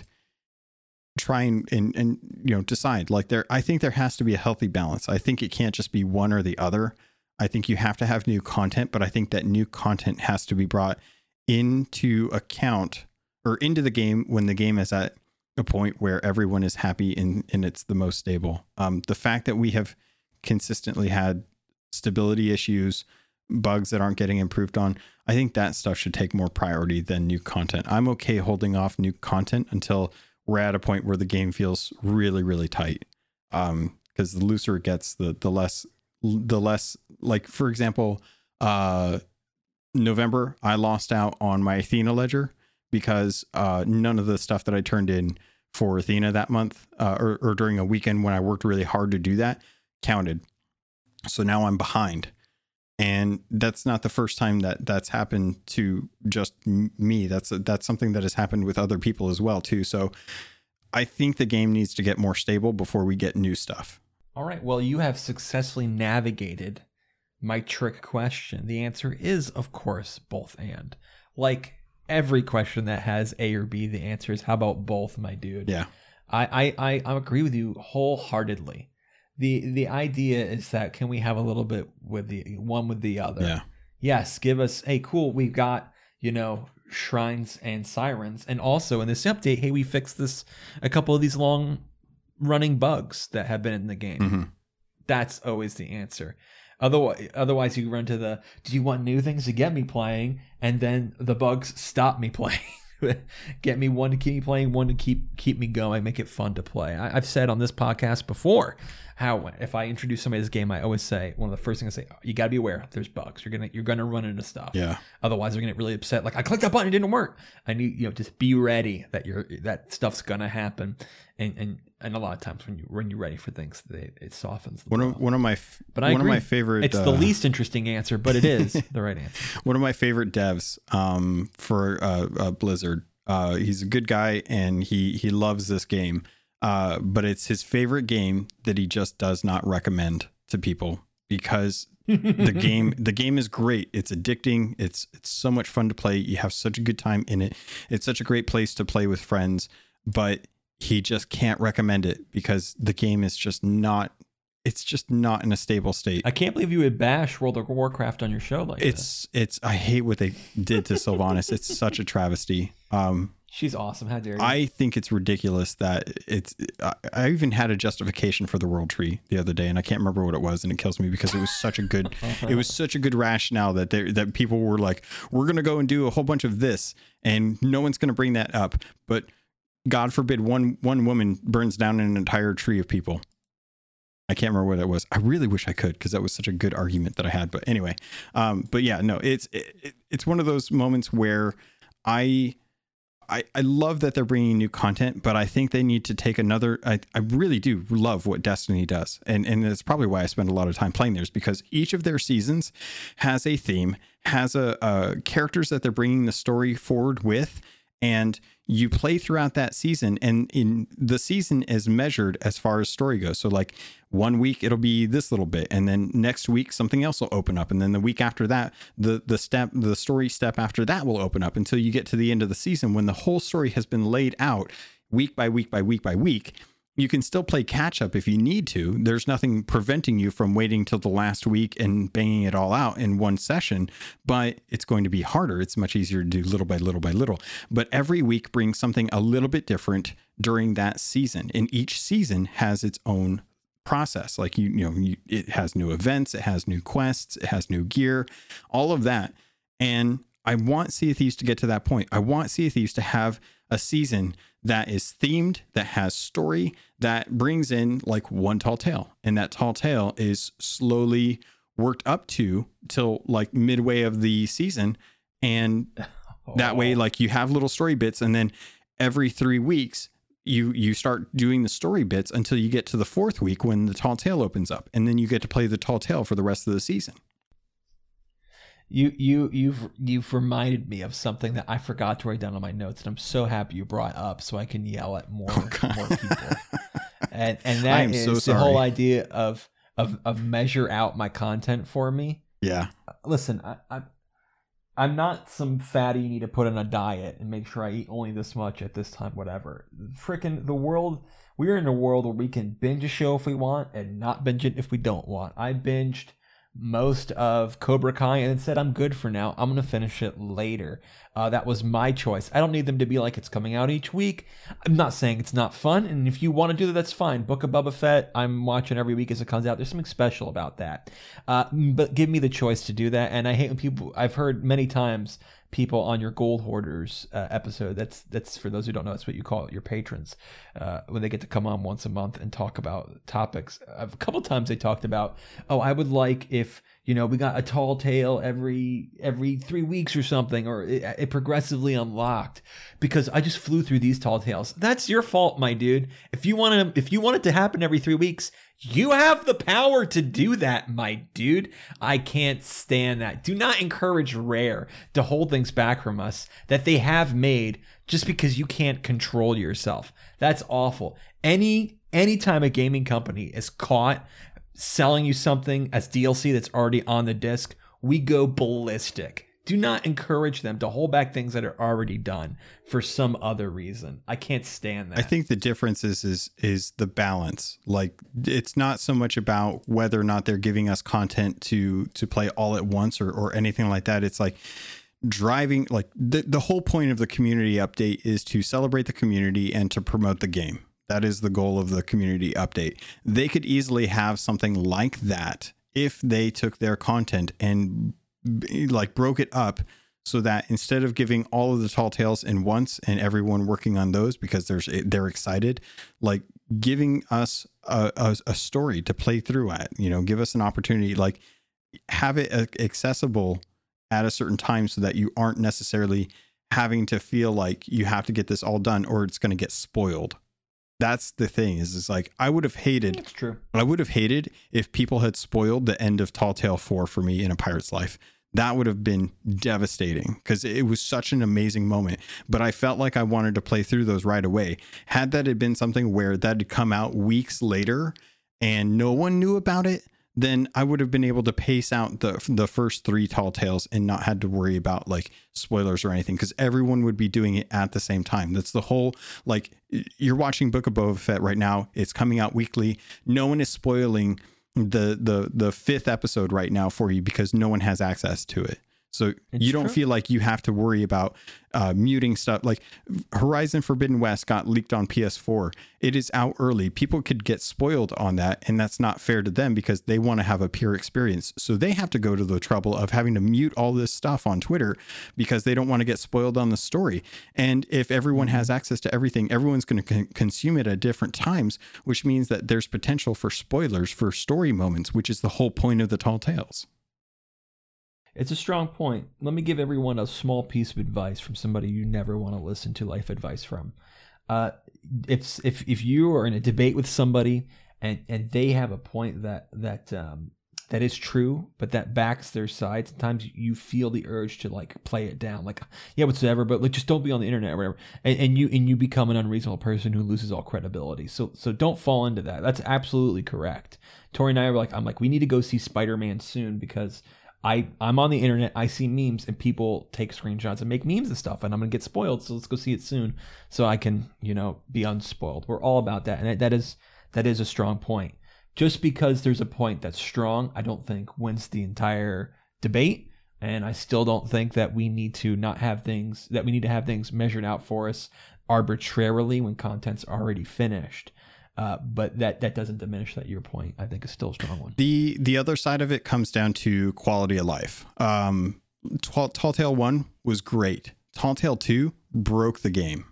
So if the content had been measured out, then there was a good opportunity for them to judge the server stability or the issues that might have arisen with Tall Tale 1 and 2 and prepared better for issues that might come up. Like they might have seen the popularity and the influx. They might have been able to do something to help out with how Tall Tale 2 broke the game essentially for a couple days there. We put a nice little bow on this debate with like it's both and everyone held hands in harmony.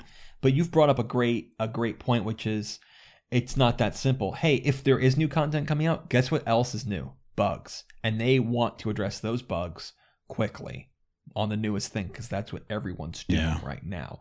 So it can't be an equal measure of both things, because with the new thing, they also need to figure out those bugs before they can get to the robo or whatever the heck is wrong. Yeah. It's not as clean as just doing both. Which I'm hopefully, if the devs are listening, this is the thing that they're just like shaking their head or clapping about, because it's like, oh, hey, finally someone is actually realizing that it's not just that simple. Yes. Let me hear something like devs are, and I think almost everybody who is community facing has this problem, which is there is just about zero incentive to communicate with your fans, consumers, because it will always be taken wrong, or people will go, that's cool, I want more, more. And, or it's chances for your intentions to be mixed up, for things to be taken out of context. It's almost always, because the game designer, whatever his name is, the guy who's he does that stupid thing at the end of his everything. Joe Neat? Joe Neat. Okay. Because Joe Neat once sent out a tweet that said, you're going to have 4 people on a sloop. Everyone's like, well, guess we never got that, huh? It's like you get punished for trying to communicate and be nice. Yeah. I totally feel for you there. And I'll continue to say, hey, can you please still communicate with me? But I totally understand if you don't, because you could just, the risks outweigh the benefits. And it's on the internet. Inevitably, people will always read bad into the good you're saying. For example, what if I'm wrong? What if this community day really was just them trying to celebrate the community? And now I'm telling them, no, you're not. I'm questioning your intentions. I'm saying this is actually a selfish motive. They're like, I was just trying to, we sat in a room together and we tried to figure out, hey, how can we do an event to spice up mid-season? And now people are yelling at us and telling us our intentions are bad. That's what happens. That right there is exactly the approach that I come to with almost everything I hear from the devs. Every time there has ever been anything that they talk about, I always want to approach it from the mentality as this was something they thought would be fun for the community, and look at it from that perspective, regardless of how it actually happens in the actual world, or how the community takes it. There's a reason there's a twang to all my anger. Why you said, oh, is it fake anger or real anger? It's because I do have to recognize that maybe I'm wrong, so I can't actually be mad, and it's a video game. Also, so I can't actually be mad. Also, it's a video game. Also, it's a video game, so I can't really be mad at people who are making a game, and it's never enough. We're insatiable. So no matter what you do or what the game designers do, we'll always be like, oh, it's cool that we can sit. Hey, can I fish while I'm sitting? Why can't I fish while I'm sitting? This is so stupid. It's like, you guys couldn't sit before, you can now. Literally, there's no downside to this, and you're mad. I see. That's where I don't think that people are too mad about that. Thankfully, I think it's one of those things where now that we see what's possible, now that we can, it's like living in a small town, in a small village in the countryside, and being taken up to the hill and seeing the beauty that is the huge metropolis that's out not that far from you, but you never knew it was there. But now that you know it was there, your goal line has changed. You can see what the future is. You have potential and possibilities. There's opportunity now. So that's where I see, like, when people know what they have, they're living in their little box and they know exactly what to expect. They lower their expectations, but as soon as those expectations get changed, it's because they were introduced to new information. And I think that is a good goal for people to have when they're actually, playing video games. If you are playing a game and you want to have something, you should speak up about it. And if you do get that thing, then you say, great, that's awesome. Now that we have that, I would also like to have this as well, because it's not necessarily like Rare is trying to build the game that the players want, but they also want to build the game that they want to build as well too. So they have to try and take these things into account. I think the new content that we get in is stuff that Rare wants to do. I think the quality fixes that we get is stuff that the community wants. The Apostle Paul said, godliness with contentment is great gain. And as I've discovered, contentment without godliness is terrible and destructive. Yeah. Being able to be content is an amazing ability that can benefit you in life in way more ways than just video. Well, I don't care about gold. Whether or not you're yelling at a company. Gold, I don't know how much the Bible talks about just being wealthy is great gain. Not that. You know what I mean. I have a hard time though just giving companies the benefit of the doubt. I got welcome to the internet. Two things. One, just that we've all been hurt by companies, and we know that companies will put people secondary to profits all the time, and then we all got really burnt with Blizzard recently. So I don't know. It's just hard for me to be like, well, let's give the benefit of the doubt to Rare. And you want to, because especially with smaller companies that make games that were from your childhood, and you hear stories about what a not a struggle, what a uphill battle, getting the game out was, and how it was a burden of passion, what's the word of that? Whatever. That they were very passionate, a labor of love is what I'm trying to say. To do it, and you're like, oh man, I'm rooting for them, and they make things that were part of your memories. I just played Donkey Kong Country 2 on the Switch, and things like Banjo-Kazooie, and you love them, and you don't want to think that they've become corporate. But as time goes on, and now you have one of the marquee Microsoft games, as I understand it, and the company gets bigger and bigger, and then they add things like microtransactions and things like this. It's just hard to believe that Rare's that thing that you want to keep rooting for. And sometimes, I lean towards it's hard to give the benefit of doubt to a company, especially as the company gets bigger. It's tough because companies are made up of people, and those people should be rewarded for their efforts. But how do you reward those people if you don't, it's not like devs are going to start coming up with a Patreon so that you can support the dev while they build this thing. Like, especially when you hear so many stories of like, oh, were you not still at the company when the game came out? Your name's not in the credits. Yeah. Womp womp. Yeah. Or you were just an intern. You didn't work this certain amount, so you don't get the bonus for the game that launched that was super successful. Sure. Even though the main animations that you did are, what are the most front-facing thing that the gamer sees. Halo Infinite had a ton of that stuff with Microsoft's policy about what do you call third party to people? Contractors, subsidiaries. Yeah, just what awful stuff like that coming out. But to navigate us back, to take the wheel away from the storm and get us straight to our destination. This whole talk about new versus improvement. Another kind of culmination is you often hear the question, would you rather them complete cosmetic sets or add new cosmetics? I think that's a branch of the same thing. We should get a healthy dose of both, in my humble opinion. There's a lot of sets out there. I'm like, man, I was trying on the new, I think you were there with me, I think, or maybe it was Tori, and I put on the level 100 Grimm's jacket, and I'm like, man, if I had rest of the Jade set, that would go really well with this. Yeah. But we don't have it. That. I wish they completed that set. But we all love the new stuff. We want to see the new stuff, and you just need a healthy thing of both. Yeah, and I think it helps because if you have half the people who really want you to complete, like I'm really more on the side of, can we at least complete the old stuff? And half people that just want new stuff, you can make them both happy by being in the middle.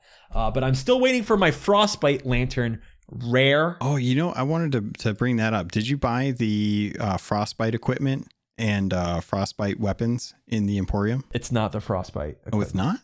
It's something else. Frostbite is the level, the season 1 clothing I know that we got. That's called Frostbite. I thought the stuff that was in the Emporium is the stuff that...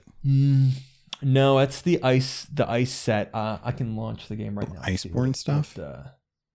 What the ice stuff is called, but it was originally a ship set last Christmas, and then we got the clothing through Twitch drops. Was that? And now this is the equipment and the weapons. And we got the weapons last year too, and now we get the equipment. Okay. I think we had the tankard last year too, but the rest of the equipment. So it's. I'm gonna look it up right now. What's different stuff than what I was thinking of, because I could have swore. Yeah, it's very much ice themed, whereas the Frostbite is more of like fur themed. Still cold themed, but less ice, more fur. It is called, as I load up the Pirate I did Emporium. notice that the Emporium notes went to the bottom. Oh, it's the Frozen Horizon equipment. Oh, I just clicked it. All right, yes, fine. You can have the answer. Yay! I just went to the website and checked the actual notes. I did notice that the Emporium stuff went to the bottom of the patch notes now instead of the top. Oh, is that right? I don't know why, but yeah, they moved all the Emporium stuff to the bottom of the patch notes. We have cool Emporium stuff this year. This thing. The ship set was very much like that other golden ship set, skull ship set with the Warsmith versus Warsmith very much looked like that, I thought. Yeah. Very nice.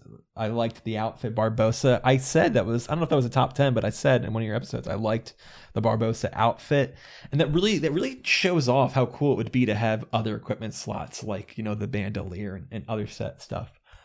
Looks great. I got it again because I buy digital things and I like to waste the money I earn with my time on digital things that you can't take with you. You know how you can fix that? Take with me or resell. Like when I used to play Hearthstone, and when I stopped playing, I'm like, I have all these digital cards I can't sell. I'm like, if I was playing Magic or Pokemon or something, and I could actually sell my cards. Boy, howdy, and make money when I stop playing. Let me tell you about this cool thing called NFT, where you can have access to your digital goods and resell them if you want. Oh, everywhere. Oh, great. Amazing. Yeah, that's not going to do it for me. I'm not going to freaking burn down the rainforest so I can keep a hat. So I guess that kind of puts a nice little button on our topic, and I think in the future as I come on your show, until this gets boring, I like the idea of talking about topics rather than me just going every new thing that you probably went over in the past 4 episodes. I like the idea that I would love to hear back from other people if they like sort of this way of me coming on better, picking a topic and still tying it to the stuff that's come out. But are you asking from feedback for you? You're going to open up that can of worms? It's a can of worms that's always empty. I have found that whenever I ask for feedback from my audience, I almost never get it unless I direct message them. So I will be, Logan, let's make a bet. No, I can't make the bet because it'll change that people are hearing the bet who will affect it. But I was making a bet with you that you literally got not one piece of feedback about my question. But now that I said it, people can swing the bet however they want. But no one's going to give you a piece of feedback. I've given a couple call to actions on this show, like right in the show, talk about this, and literally 0 times has anyone ever fulfilled that. I don't know what it is about my listeners then, because my listeners are great. They're like, I've seen community engagement for other podcasts, and that just blows mine out of the water. I don't know how folks do it or how they manage it, because they get a ton of questions every week and they get tons of engagement. But I love my Keelhauled members because they do respond, and I see it, whether it's through private message. Well, if that's true, Logan, then the only explanation is that they just don't listen to the episodes I'm on. That can't be true. I get feedback for you as well for your podcast episodes and whatnot. I bet you do. I do. I've got a piece of feedback for you about Caleb's episodes alone. Let me tell you in a private message. No, I get feedback all the time, and everyone has their opinions, and everyone, and it's one of those things where regardless if people like having you on, I like having you on, so I always enjoy our conversations because it's the most combative I ever get on our on the podcast. Because it's you're one of the few people that I actually like bickering with, because it's not like we're actually fighting, because we're both big fans of the game. So it's good old New Jersey Italian way of doing things. I would tell you the story about when my wife met my family. Oh no. So her, you gotta understand, her mother is a substitute teacher who works with non-neurotypical people. Her father is a librarian and an English teacher, and Tori comes over to my house. My dad, an Italian from Jersey.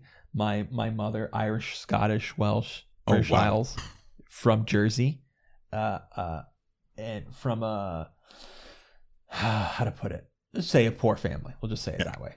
And so they come in. We're just talking like we normally do, and shut up, that's stupid, whatever, As you've heard many people who have, I'm sure you've heard this entire story many times before, of people who just loud, bombastic, and quote unquote yell at each other, then make each other dinner. And so I remember driving Tori home, and she said, she was just really quiet, and she goes, "Caleb, yeah, what's up? Why were you guys so angry with each other?" And I truly was perplexed. I remember I was young too, so this is the first time really interacting with this, where like your world is no bigger than your house, right? And you're like, I'm like, what do you mean we were angry? When we weren't yelling, yeah, you were angry. You were arguing all the time. I'm like, what do we argue about? And then she's like, picked the thing. I'm like, we're just talking. What do you mean? She's like, no, you were pretty angry. I'm like, were we though? As Jeff and Control Robinson might say. I'm not sure. And she's just quiet little household. And when my parents interact with her parents, it's gold. Oh man, it's gold. And they love each other. and that's the greatest part about it. But boy, just watching that cultural thing just hit up against each other is amazing. But can we talk, Logan? Can I just say a brief word about season 5? Yeah. Just a brief word. I gotta say, this is the best iteration of seasons yet. Bespoke items instead of recolors, full reimbursement of ancient coins, a full ship set, leveling up speed feels right. The ledger's refreshing each season. They really locked into what I think seasons should be. This is great. If they just keep doing this, I'll be content. This is really good. Good place. Yeah. I think this season is definitely in the best place that it has been. Pales in this season is so much better than what the first season was, and I think a lot of that has to do with knowing what they want to do, and being able to take in feedback as well too. I think my only real downer on the season still is I feel like the story that they want to bring to the game is something that they could definitely kind of plan out better. But as we kind of get into season, or the second year of having seasons, I can only imagine that they've got that in mind with the next seasons. Like I imagine season 7 and season 8 are really going to pop off with just how refined they've kind of worked on this system, because it does feel really good. Mm-hmm. The only issue that I really have is I don't know if you run into this, but I do not pay attention to the rewards I get in my season, because the seasonal renown is so quick that I never feel like there's a moment of rejoicing with whenever I hit a certain like tier in the season, like in the renown. So that's one thing that Destiny does well, is like the levels are so infrequent that when you do hit it, there's like a little explosion on the screen, and it's like, hey, you just hit the next level in your season pass. And I'm like, oh, what did I get? What did I get? What did I get? What did I get? And sure. that's something I don't feel in Sea of Thieves, which. Yeah, because it's so filled with fillers of golden doubloons that you're like, I mean, most of 9 out of 10 of the updates are going to be something I don't care about. Yeah, I understand that. That's not. How do you? Weird comment, but just a quick polling. How, and this is actually, I'm actually curious for anyone that's listening to this too. I'd like to get your feedback on this. If the levels were chopped in half, but the time to earn was the same, like it took 100 levels worth of time to invest, but it was 50 levels, and they cut out the gold and doubloons, and it was just the cosmetics.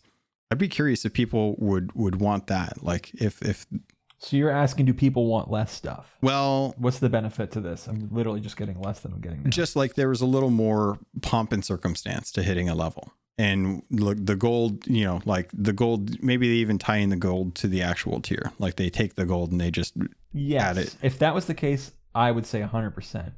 If, there was no empty levels, everything came with it, you still got the gold. Like, hey, you got the hat and 5,000 gold and 20 doubloons or whatever the heck it is. That'd be cool. Yeah, I like the idea, like you were saying, of getting the pomp and circumstance. I like that kind of celebration aspect of it. I think that's the thing that I would change about seasons going into it, because you're right.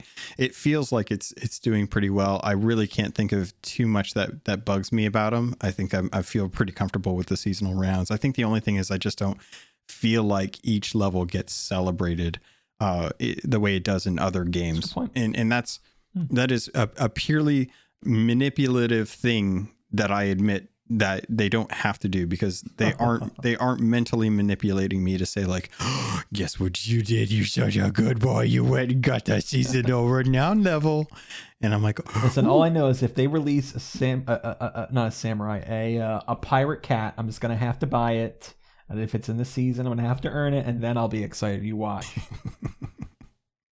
I'm all for it. Let me be the digital furry that I can't be in real life. I did get the feeling, though, the way they kind of talked about it, that the full ship set we got in the Plunder Pass was just sort of a Christmas bonus, that future seasons aren't going to involve a full ship set. We'll see. It's a beautiful ship set. Love the Aurora Borealis on everything. I don't know if you've seen that cannon flare. As a person who doesn't like cannon flares, I wonder if you would like it or not. It's a cool you put it on that one time we sailed.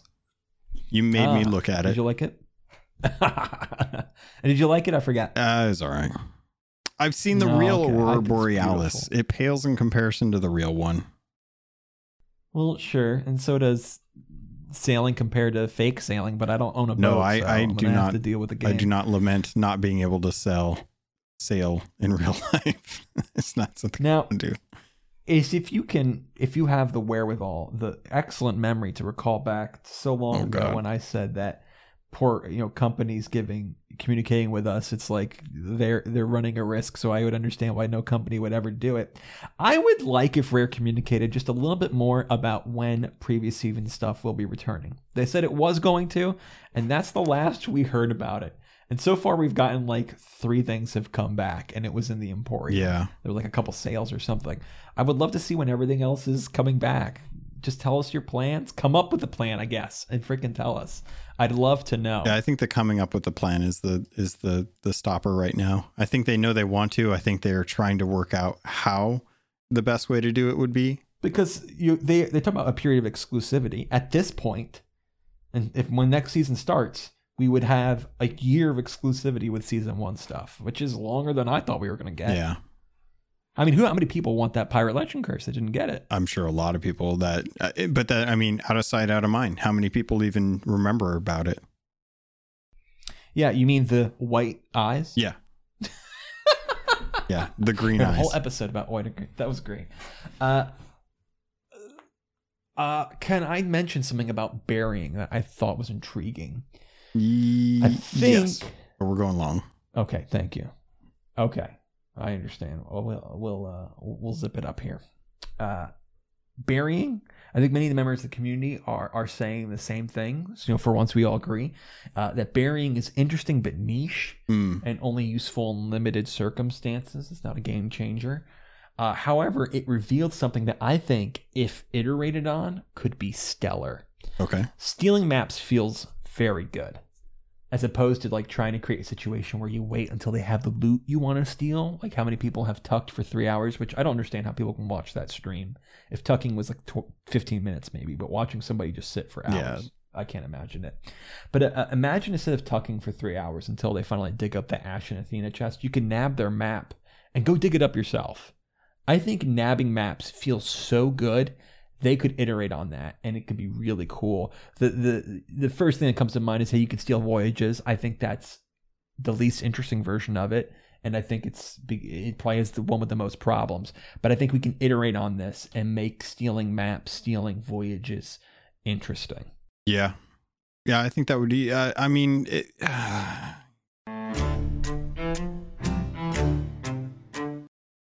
I like the idea. I think we need to talk about it more, though. I think that there's... Yes, that's why I said we got to iterate on it. It cannot just be stealing voyages. It comes to too many problems. Mm-hmm. But if we iterate on the concept, it just feels so good to steal a map. And it doesn't... And it's not because... I'm saying that the act of it feels good. In the end, whatever they buried, I'm not very hopeful it's going to be something I care to dig up at the moment. But the act of stealing the map, putting it on my thing, it's a good mechanic, and I like it, and it feels very piratey. And it feels even better than waiting for them to dig up my million. Okay, and then I say to my friend, hey, now they have enough that I think we should sink them. Or here's like the worst case scenario. Like if you're trying to get, like this was because I was trying to get an Athena grade 5 flag. Mm-hmm. Dash over. They've got only Athena grade 3. I'm like, okay. Well, they have an Athena quest on their table, so we can come back to them later. Maybe their flag will be up. Now you go over and you say, instead of having like, we'll let this shark go and hope that it grows bigger. Take their map, and you can go get the Athena things yourself. There's some interest in there that can be built on. That we were talking about being able to put up someone else's emissary flag after you sink them. I can't remember. I don't know, but that's intriguing. I can't remember. I think this was part of the community members, one of the episodes that we had. That's not bad. I like that. But the idea was if you sink someone and they're in like an emissary 3 for Athena, then you can erect their flag as yours. Yeah. And work on that ranking. Steal their emissary rank. I like that. That's cool. And that way because I mean, to your point, why would you want to do that? Well, you'd want to do that because you saw that someone had already gotten up to rank 3 Athena. You sink them, you steal their map and their flag, and you get to work on that. They know what you're doing if you decide to do it. They can always come back and imagine stealing a rank 5 back from them Like, yeah. like there's play in there Nice. that I like. That's an interesting idea. Yeah, getting your flag back is only to deny them turning it in. You can't do anything with it. If you could put it back up, then you have a reason to come get your flag Mhm. back. Us who aren't like you, whose only interest is preventing other people from getting Oh loot. God, it feels People so who are good. like me, and interest is getting the loot. Yeah, that's a great idea. But anyway, so I think we've discovered something here that stealing maps is cool, and if we iterate on this, I think we can come out with something really Well, cool. it goes to what being a pirate was. Like, you know, we just recently watched Muppet Treasure Island. The whole point of that movie was to steal a map from someone and then someone trying to steal it back. It wasn't about waiting for them to go and dig it up and then take it. It was like they wanted the map because the map led to the treasure. They were willing to go get the treasure, but it was about the map. And that isn't nearly as prevalent in Sea of Thieves, a pirate game, as it is in pirate fantasy and in movies and stuff like that. You know, it's all about the leading you to the treasure and who knows how to get to that treasure. Like Jack Sparrow has the compass that leads him to the thing he wants the most. He goes and he gets the drawing of the key because he knows he has to get the key because the key gets to the chest, it gets to Davy Jones' heart. He's not going and trying to steal Davy Jones's heart directly. The whole story is leading you to that point. Same thing with Sea of Thieves. Like if you steal someone's map, then you get to go do whatever they're doing. Like how many people would love to steal someone else's Gilded Athena, as opposed to hoping that the person that you're hunting down on Crook's Hollow or Lone Cove is doing the Athena's fortune or the Gilded Athena. Mm-hmm. So it would open up the opportunity for revenge as well too. Like if you get sunk by someone and they steal your map, they're going to be working on your map. That affords you the opportunity to go attack them, knowing that they still don't have your treasure. Yep. It's an interesting idea. Cool stuff. Yeah, I like that. Cool potential. I think that the bandana was cool. That you can have a kerchief, whatever they called it, and go over your face. Yeah. Really cool. Love to see more of those. Great. Another illustration. If we had more slots, I want actual map. We could do more cool things with your pirate. I want like actual masks, like Wanda's mask. I want like actual face masks, like stuff that you can hide your face with and stuff. Like the Barbossa set showed, more ways to customize our pirate. More slots would be pretty cool. Yeah. FYI, we're now back to 5 ships in a server. I'm sure they won't admit it like they did last time until they fix it, but we're at 5 ships to a server. Right now we are? Yep. Damn. Yeah. I was sailing over to the Fort of the Damned, and something cool happened to me where just the way it rendered, one light showed up at a time. So like, it looked like the fort was turning on its lights when I got near, which was incredibly spooky. And I just wanted to share that because that's really cool. That was just so neat seeing one light dot, dot, dot, dot, dot, dot, and I was like, they just saw me coming or something. Like, the skeletons just got ready. Have been lit. Yeah, Gondor that was answers. so cool. Hey, Rare, quick request. Can we get more neck tattoos? Often the neck tattoos are the only ones that you can see when you're wearing clothing. So I'd like a few more of those. More tattoos. Well, see, that's the problem is you're wearing clothing, just like the Alliance flags, man. How often that is a problem. I forgot about the Bilge Rat firework voyages until after Grogmanny. I did all the things. They only unlock after you do the Grogmanny, and I forgot to go do them. Did you do them? You're talking about the powder keg ones? No, the Bilge Rat firework voyages, not the Bilge Rat firework voyages. Yeah, those are the ones where it's like it's like the powder keg stuff, right? No, I believe they were different. They were locked and they unlock as you do the Grogmanny challenges. Oh, then I might not have done them because the only thing that I have from the Bilge Rat stuff was when the Grogmanay stuff came up. There was like a whole bunch of gunpowder voyages that were opened, and I grabbed all of them, and I have not done them.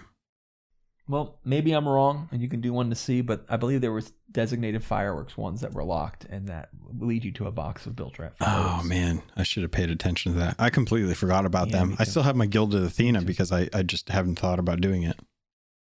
I got it too. I'll probably wait till next season to use it to get up my Athena. Well, I mean, Community Day would be a banger day to do that, as I use a word that I hate. If I needed Athena rep, but I don't. That's fair. But you might need Athena Ledger.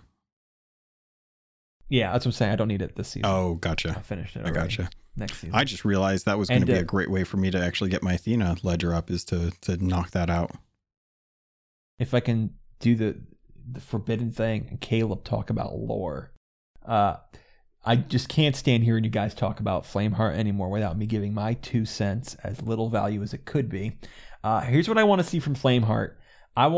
We don't need him to be the big bad. They've introduced another big bad with the captain and the shattered dark, whatever you want to call them, dark lords. What was the thing called? The Dark Brethren. What would you call it? The Dark Brethren court that now is only 2 people or something. So you have that, and they introduce that as like the big bad, and I don't need Flameheart to be the other big bad. I much would prefer him to be the Vegeta, where he ends up becoming our friend, and you kind of laugh about it, and it's like, oh, that's Flameheart, and yeah, he's a little rough around the edges, but in the end, he's got a good heart, and I just would love to see that come out from Flameheart. Not the we've talked about like with Duke before, where like in the end, he does one last good thing to show that he wasn't completely corrupted or that he was redeemed in the end. I don't need an emotional redeeming story from Flameheart, but to be the bad guy Vegeta that turns good guy and like, oh, I wanted to take over the world, but fine, I'll stick with you. And you and I still have a rivalry. And one day maybe we'll settle the score in a fight to see who really is the strongest Saiyan in the world. But we're going to, whenever a threat comes together, we'll fight it together. And I'll summon my ghostly dudes and we'll come, or my Ashen Lords, and they'll fight. It would be cool to be fighting next to Ashen Lords in the skeleton war that's inevitably coming, and having skeletons on our side because of Flameheart. And you have a little bit where you settle the score with Flameheart, where you have to get Vegeta to your side. Yeah, he starts as the villain. You gotta beat him. We have to finish that. Right, in a way, yeah. So we have to get there, and I still want that story to happen. But I don't need him to be the big bad guy that goes up against another big bad guy. I would love for him to become our ally, and I think that would be a great direction to go, and maybe the more interesting direction to go. That's my 2 cents. I like the idea, but I just have a hard time seeing how they can bring that into the story, given the teases that they've had for Flameheart Jr. supposedly, where it feels like Flameheart Jr. during that orb stream really kind of doubled down on the motives behind Flameheart Sr. And I would actually, you know what, I tell you what, I would like that, but I'd like that for Wanda more than Flameheart. Like, I'm okay with Flameheart being the big bad, but to have and this would be something that I think maybe would be good for folks that loved Duke, as opposed to me, the skeptic, who always didn't have faith in him. But Wanda being the person who is the tentative ally of us, because they recognize that Flameheart is a much bigger burning fire than the small lighter in our pocket that's constantly pickering or bugging us. We burn our hands on the Zippo lighter as we're trying to light this cigarette that we're addicted to. Don't smoke, kids. And meanwhile, there's a giant fire going on behind us we're not paying attention to. Listen, here's the deal. We fight against Flameheart, us and him, and then in comes the Dark Brethren court. And to interrupt it, we team together to defeat them. And then at the end, you have the Brothers of Battle, where it's like, all right, you know what? Okay, we don't have to, I guess, fight anymore. We've seen some eye to eye. We've got some empathy for each other. And you know what, Flameheart? You can have the Roar. That place is full of fire. Go there, put your head hovering over there, and you can chill there, and you can burn any ship that comes through. And you know what? Flameheart, I just come back from the ferry. You never tried to stop me from doing that. The Brethren Court did. They're real threats. You killed me, and sometimes you won, sometimes I won. In the end, we both got to fight another day, because your threat to the Sea of Thieves isn't as all-consuming deadly as the Brethren Court's plan was. And that's obviously their intention. They're going to find more plans that are really threatening. Whereas as Flameheart, it's almost a fun rivalry. Oh, I got shot to the ferry, you sank me. Oh, another hit. There's a little bit of competitiveness in there, a little bit of sportsmanship that I like about Flameheart. So you're thinking that makes him less just evil. I want to consume the world. He wants it to be his Sea of Thieves. The other place wanted to destroy everything. Even what was her name? That you just Wanda? said her name. Wanda. It's like I'll leave nothing left for you, Flameheart. And Flameheart's like, I want to rule everything. Completely different motives. So you're equating Flameheart to the old snipey guy that wants to play chess out in the park. I guess. Yes, in some ways. He's out there. Like, yeah. He's not just in it for the competitive. It's like, yeah, we let Flameheart think he's making a difference. Yeah. He thinks he's taking over the world. The old guy, if he had a little bit of dementia. Wanda's the maybe. park ranger that's trying to kick you out because you guys are just trying to play a game of chess. Flameheart is the old guy that's like, I remember being young and vibrant, and I'm gonna kick your butt, little whippersnapper. Checkmate. Listen, Flameheart with dementia is now my new goal for the Sea of Thieves lore to get to, and then we'll all be happy. Where he's like, "Oh yeah, we beat him 9 times, but he doesn't remember. He thinks it's the first time we fought." And it's cute.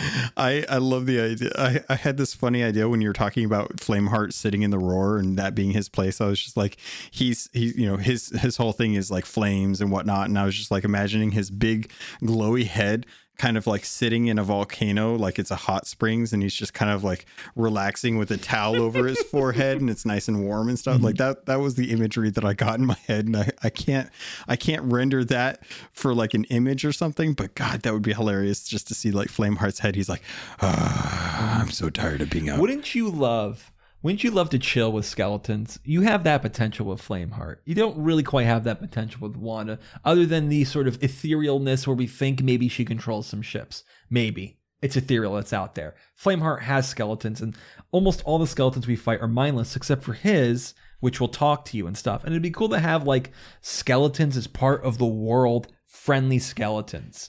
That would be neat. I would love that. You mean like the Cursed Captain in Tall Tale 1 of Pirate's Life, one of the best seasonal updates? Yes. Oh yeah. What a great illustration. To be able to have, I'm making this up. This isn't what I'm suggesting, but a outpost that's got skeletons there that you trade with. It's exactly the same mechanics. It's not an outpost, but they're all skeletons because it's after we've allied with Flameheart. That sort of thing I think would be fun. I'm sure the direction they'll actually go is when we have like a whole World of the Damned, what do you call it? Sea of the Damned. That's when we'll probably interact with a lot of skeleton NPCs, I'm sure, and ghost NPCs. You mean kind of? I'm sure it's not going to be really implemented into the world that exists. But even so, that would be cool. I like the idea of the skeletons because skeletons are fitting the same pirate theme as we're hitting, which is Pirates for Eternity. We always come back from the Ferry of the Damned. It's the thing that the Reapers the thing they dangle out on the fishing pole to get you to where you need to go. It's the same theme that skeletons have, except the skeletons have been either mindless or evil.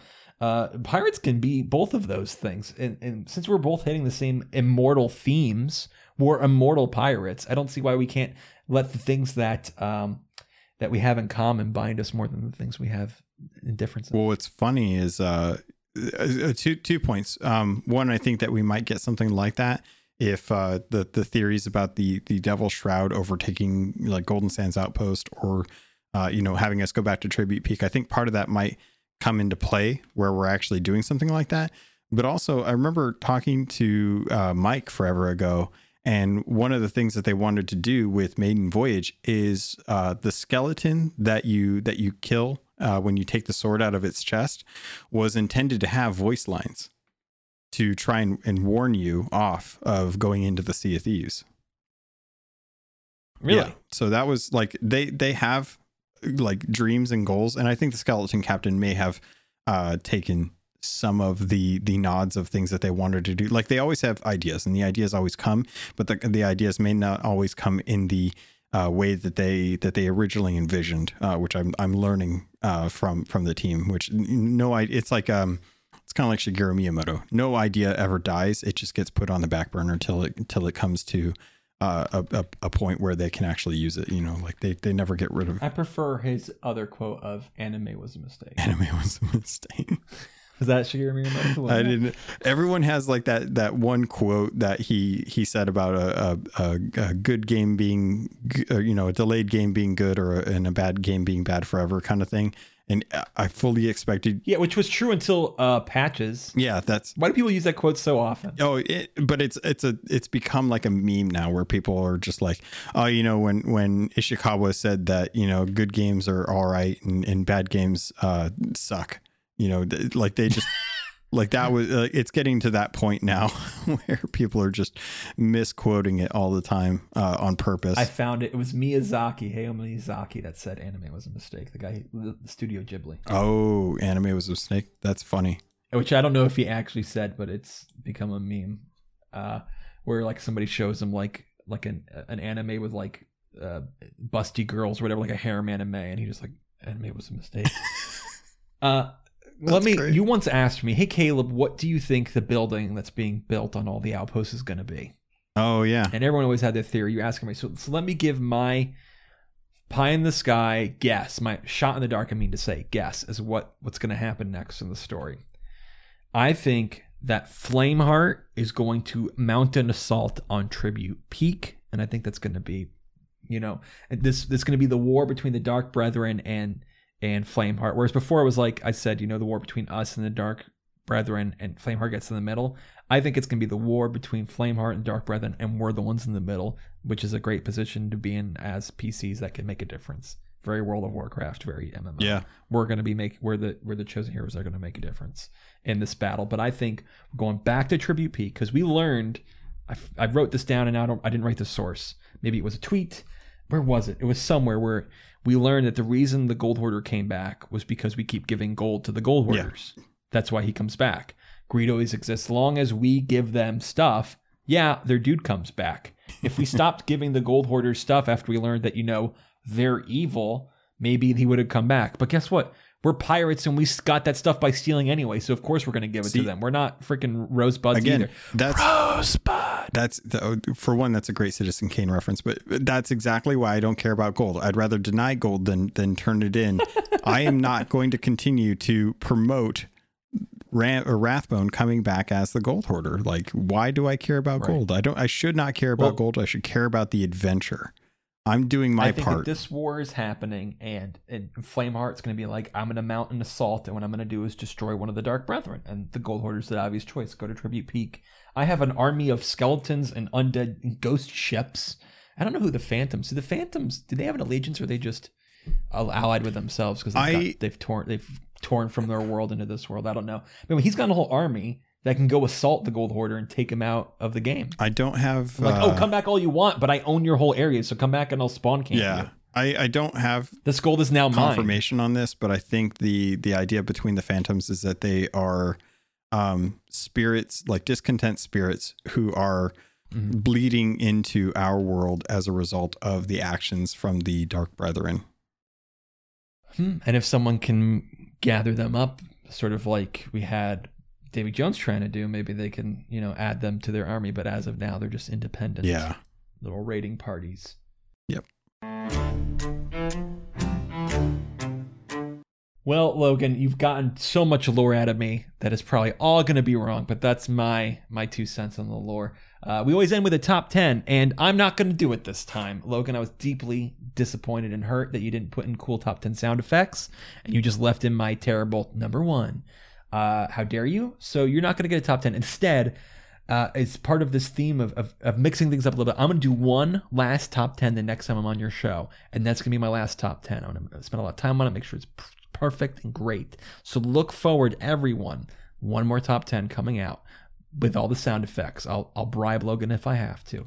I will give him the $8.99 instead of buying a samurai cat. Oh, did you not still have the 9 sound effects I sent to you? You didn't have all those for the 9 episodes we've done them in? You always gave me different sounders for each top 10, and I just assumed that until the last one where we had to repeat use one because I said I ran out.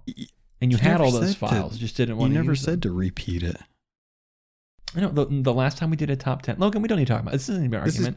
Just because you're wrong doesn't mean we need to explain why you're wrong. The point is, you didn't do it and I was disappointed, but you're going to do it next time. Even if I have to give you $8.99 on your Patreon instead of buying a samurai cat. If that's what I have to do, that's what I have to do to get my top 10 sound effects that I steal from YouTubers. Okay. All right. It's number 1. Freaking Screw Attack. Oh, the nostalgia. That's what I want. The next thing I want in the game is I want my jump to have a screw attack like Samus. When is that coming, Rare? I got nothing. Known issue. The screw attack is not functioning. You just normally jump. Can I add on to that another known issue that is not listed? Cannot crouch. We could sleep. We could sit. But goodness forbid we crouch. Oh, one last thing. I'm so glad you brought this up. So important. It's like the thing I wanted to say the most here, which was that sitting, my initial thought was that it was going to be a disaster, as I was going to sit all the time when I wanted to grab the cannon, sit when I wanted to grab the wheel, sit like with the stupid pet all the time when I'm trying to dig or whatever. I pick up the pet instead of whatever item after. Yeah. Hate that. I thought that was going to happen with sitting. It hasn't for me. There's one spot it happens is when I'm trying to look at the map. Very often I will sit. I think if they moved that sit to like the side of the map so that doesn't happen anymore, that would be great. Literally, aside from that one exception, sitting doesn't get in the way for me, and I'm really happy about that. However, I would love to see a setting that would disable, that would, toggle on or off the sit prompts. So if I just didn't want to worry about accidentally sitting, I could just toggle it off. Maybe I could put it to a hotkey and just turn that off, and I won't even see the sitting thing, so I won't accidentally sit. That's interesting. I hadn't considered that because, I can see that being as a good accessibility option, like just being able to have that as a toggle. And we all love floating. I like what you gave me, give me more theme. I like being able to space to go up. Let me hit control to go down. Yeah. Yeah, I do want a descend button as well, too. I keep going slow with control because I think it toggles walking. And I'm like, oops, I'm just trying to go down, and now I'm going super slow. But Logan, thank you so much for letting me come on your show. Yeah. And I love you, and I know what everyone hates the most is when I talk about whether or not people like me. So I promise you the next time I'm here, I'm not even going to say that. I'm just going to assume you all love me. But I love That's you. What I do. I love all your listeners, and I love the opportunity to come on and talk to you guys about this game that I love. Yeah. Thank you so much, Logan. Thank you. And if anyone wants to get a hold of you or any of the content that you make, where can they go to start listening to Trailblazers? That's great. Well, don't at me. I don't really use Twitter very often. Well, you're going to have to. Hit me up at my website, tblazer.net. It's Trailblazers, so the letter T, blazer.net. And you can email me. The email's listed there, but it's tblazernetwork@gmail.com. Or you can join our Discord, which is where you can interact directly with me, and I'm pretty much addicted to it, so I will respond to you if you at me on Discord. At me all you want on Discord. Twitter, don't use that. I'm not going to use Twitter. But Discord all the time, or if you email me. But listen to our show, Trailblazers, an actual play podcast, edited a lot like an audio drama. So my players are creating the story with us, but then we edit it like the story was all, there from the start, and sound effects and just really great things in that way. Let's start with season 2. Season 1's literally garbage. Yep. Because it was one of the first things I ever made. Hard to listen to, but season 2, great. Yep. You can see how he stole the train heist theme from the Adventure Time. Or no, the adventure. Well, look who listened to episode 1 of season 2. I'm excited. Look at you. I especially liked the actual barroom scene where everyone was like, "Hey, there's a bunch of furries here, and we're totally fine with it. But I also want to be a furry." And this is Caleb's admission podcast to becoming a furry. There is someone once said, Bernie Burns, formerly of Rooster Teeth, once said that irony doesn't exist on the internet. If you pretend to be something for irony, there's no difference from people looking in that it's you pretending or not. You can't be ironic on the internet. And someone else who formerly of Rooster Teeth, Ray Navarez Jr. once said that if you keep doing something ironically, it eventually you just end up I'm doing that thing. He would ironically say, what was it? What was it? Oh my gosh, Wasn't Bernie Burns a big fan of Sea of Thieves too? He is. Yeah. Yep. He's got like almost every commendation, I believe. Even the arena stuff. He's also, I believe, a fellow Triumphant Sea Dog. What did Ray would say YOLO all the time, ironically, but now he's just saying YOLO all the time. So it's a similar thing with me where there's, there's some like furry things deep down there, but I'm nowhere near the level of furry who talks about it all the time, but I've ironically talked about it all the time, which is literally at this point no different than being a furry like that all the time. So listen to season 2. We get some real furry themes. I call it cyberpunk. My player, Christian, who's a player in that game, called it cyber furry. But yeah, I'm so happy to hear you listen to season 1. I'll be interested to see if you listen to episode 2 or not. No, I'm on season 2, but That's what I meant to say. See if it's actually caught you. That first episode was really designed to try to be exciting enough to reel you in and get you to want to listen to episode 2. We'll see if that's successful. This one, I'm curious. But I also got Trailblazer Academy, where you can learn how to play Pathfinder and Pathfinder 2nd Edition. Episodes are slow right now, but they are still going to come out. And we also talk about things, tips and stuff that are system agnostic, any role-playing game. Good tips for storytellers, too. Cool. Well, I appreciate it. I appreciate you coming onto the podcast. I think we always have a lot of fun. I appreciate you, Captain Logan of Keelhaul Podcast. That's all. No. I really love the times that we get to chat and stuff and whatnot. And if anyone is out there looking to listen to more content, especially if it's a story, if you like stories, definitely go listen to Trailblazers, because it's really well done. And I would agree that season 2 is a good kicking off point. Awesome. Well, thanks again for having me on, Logan. Peace and love. Thank you. I'll do the outro for everyone as usual. You've probably already heard the intro, so it's not an issue. And with that, Pirates, thank you very much. We'll talk to you later.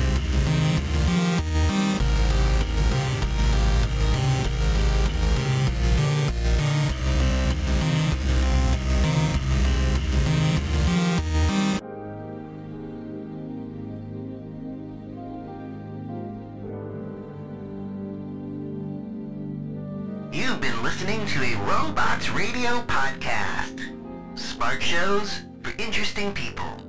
Check out all the shows at robotsradio.net. My name is Brian Burton.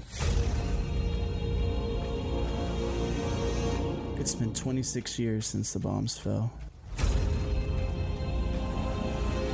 And since I've left the vault, I've been trying to rebuild. This isn't the Appalachia that I remember. There's so much more to everything going on. And I promise to find the answer.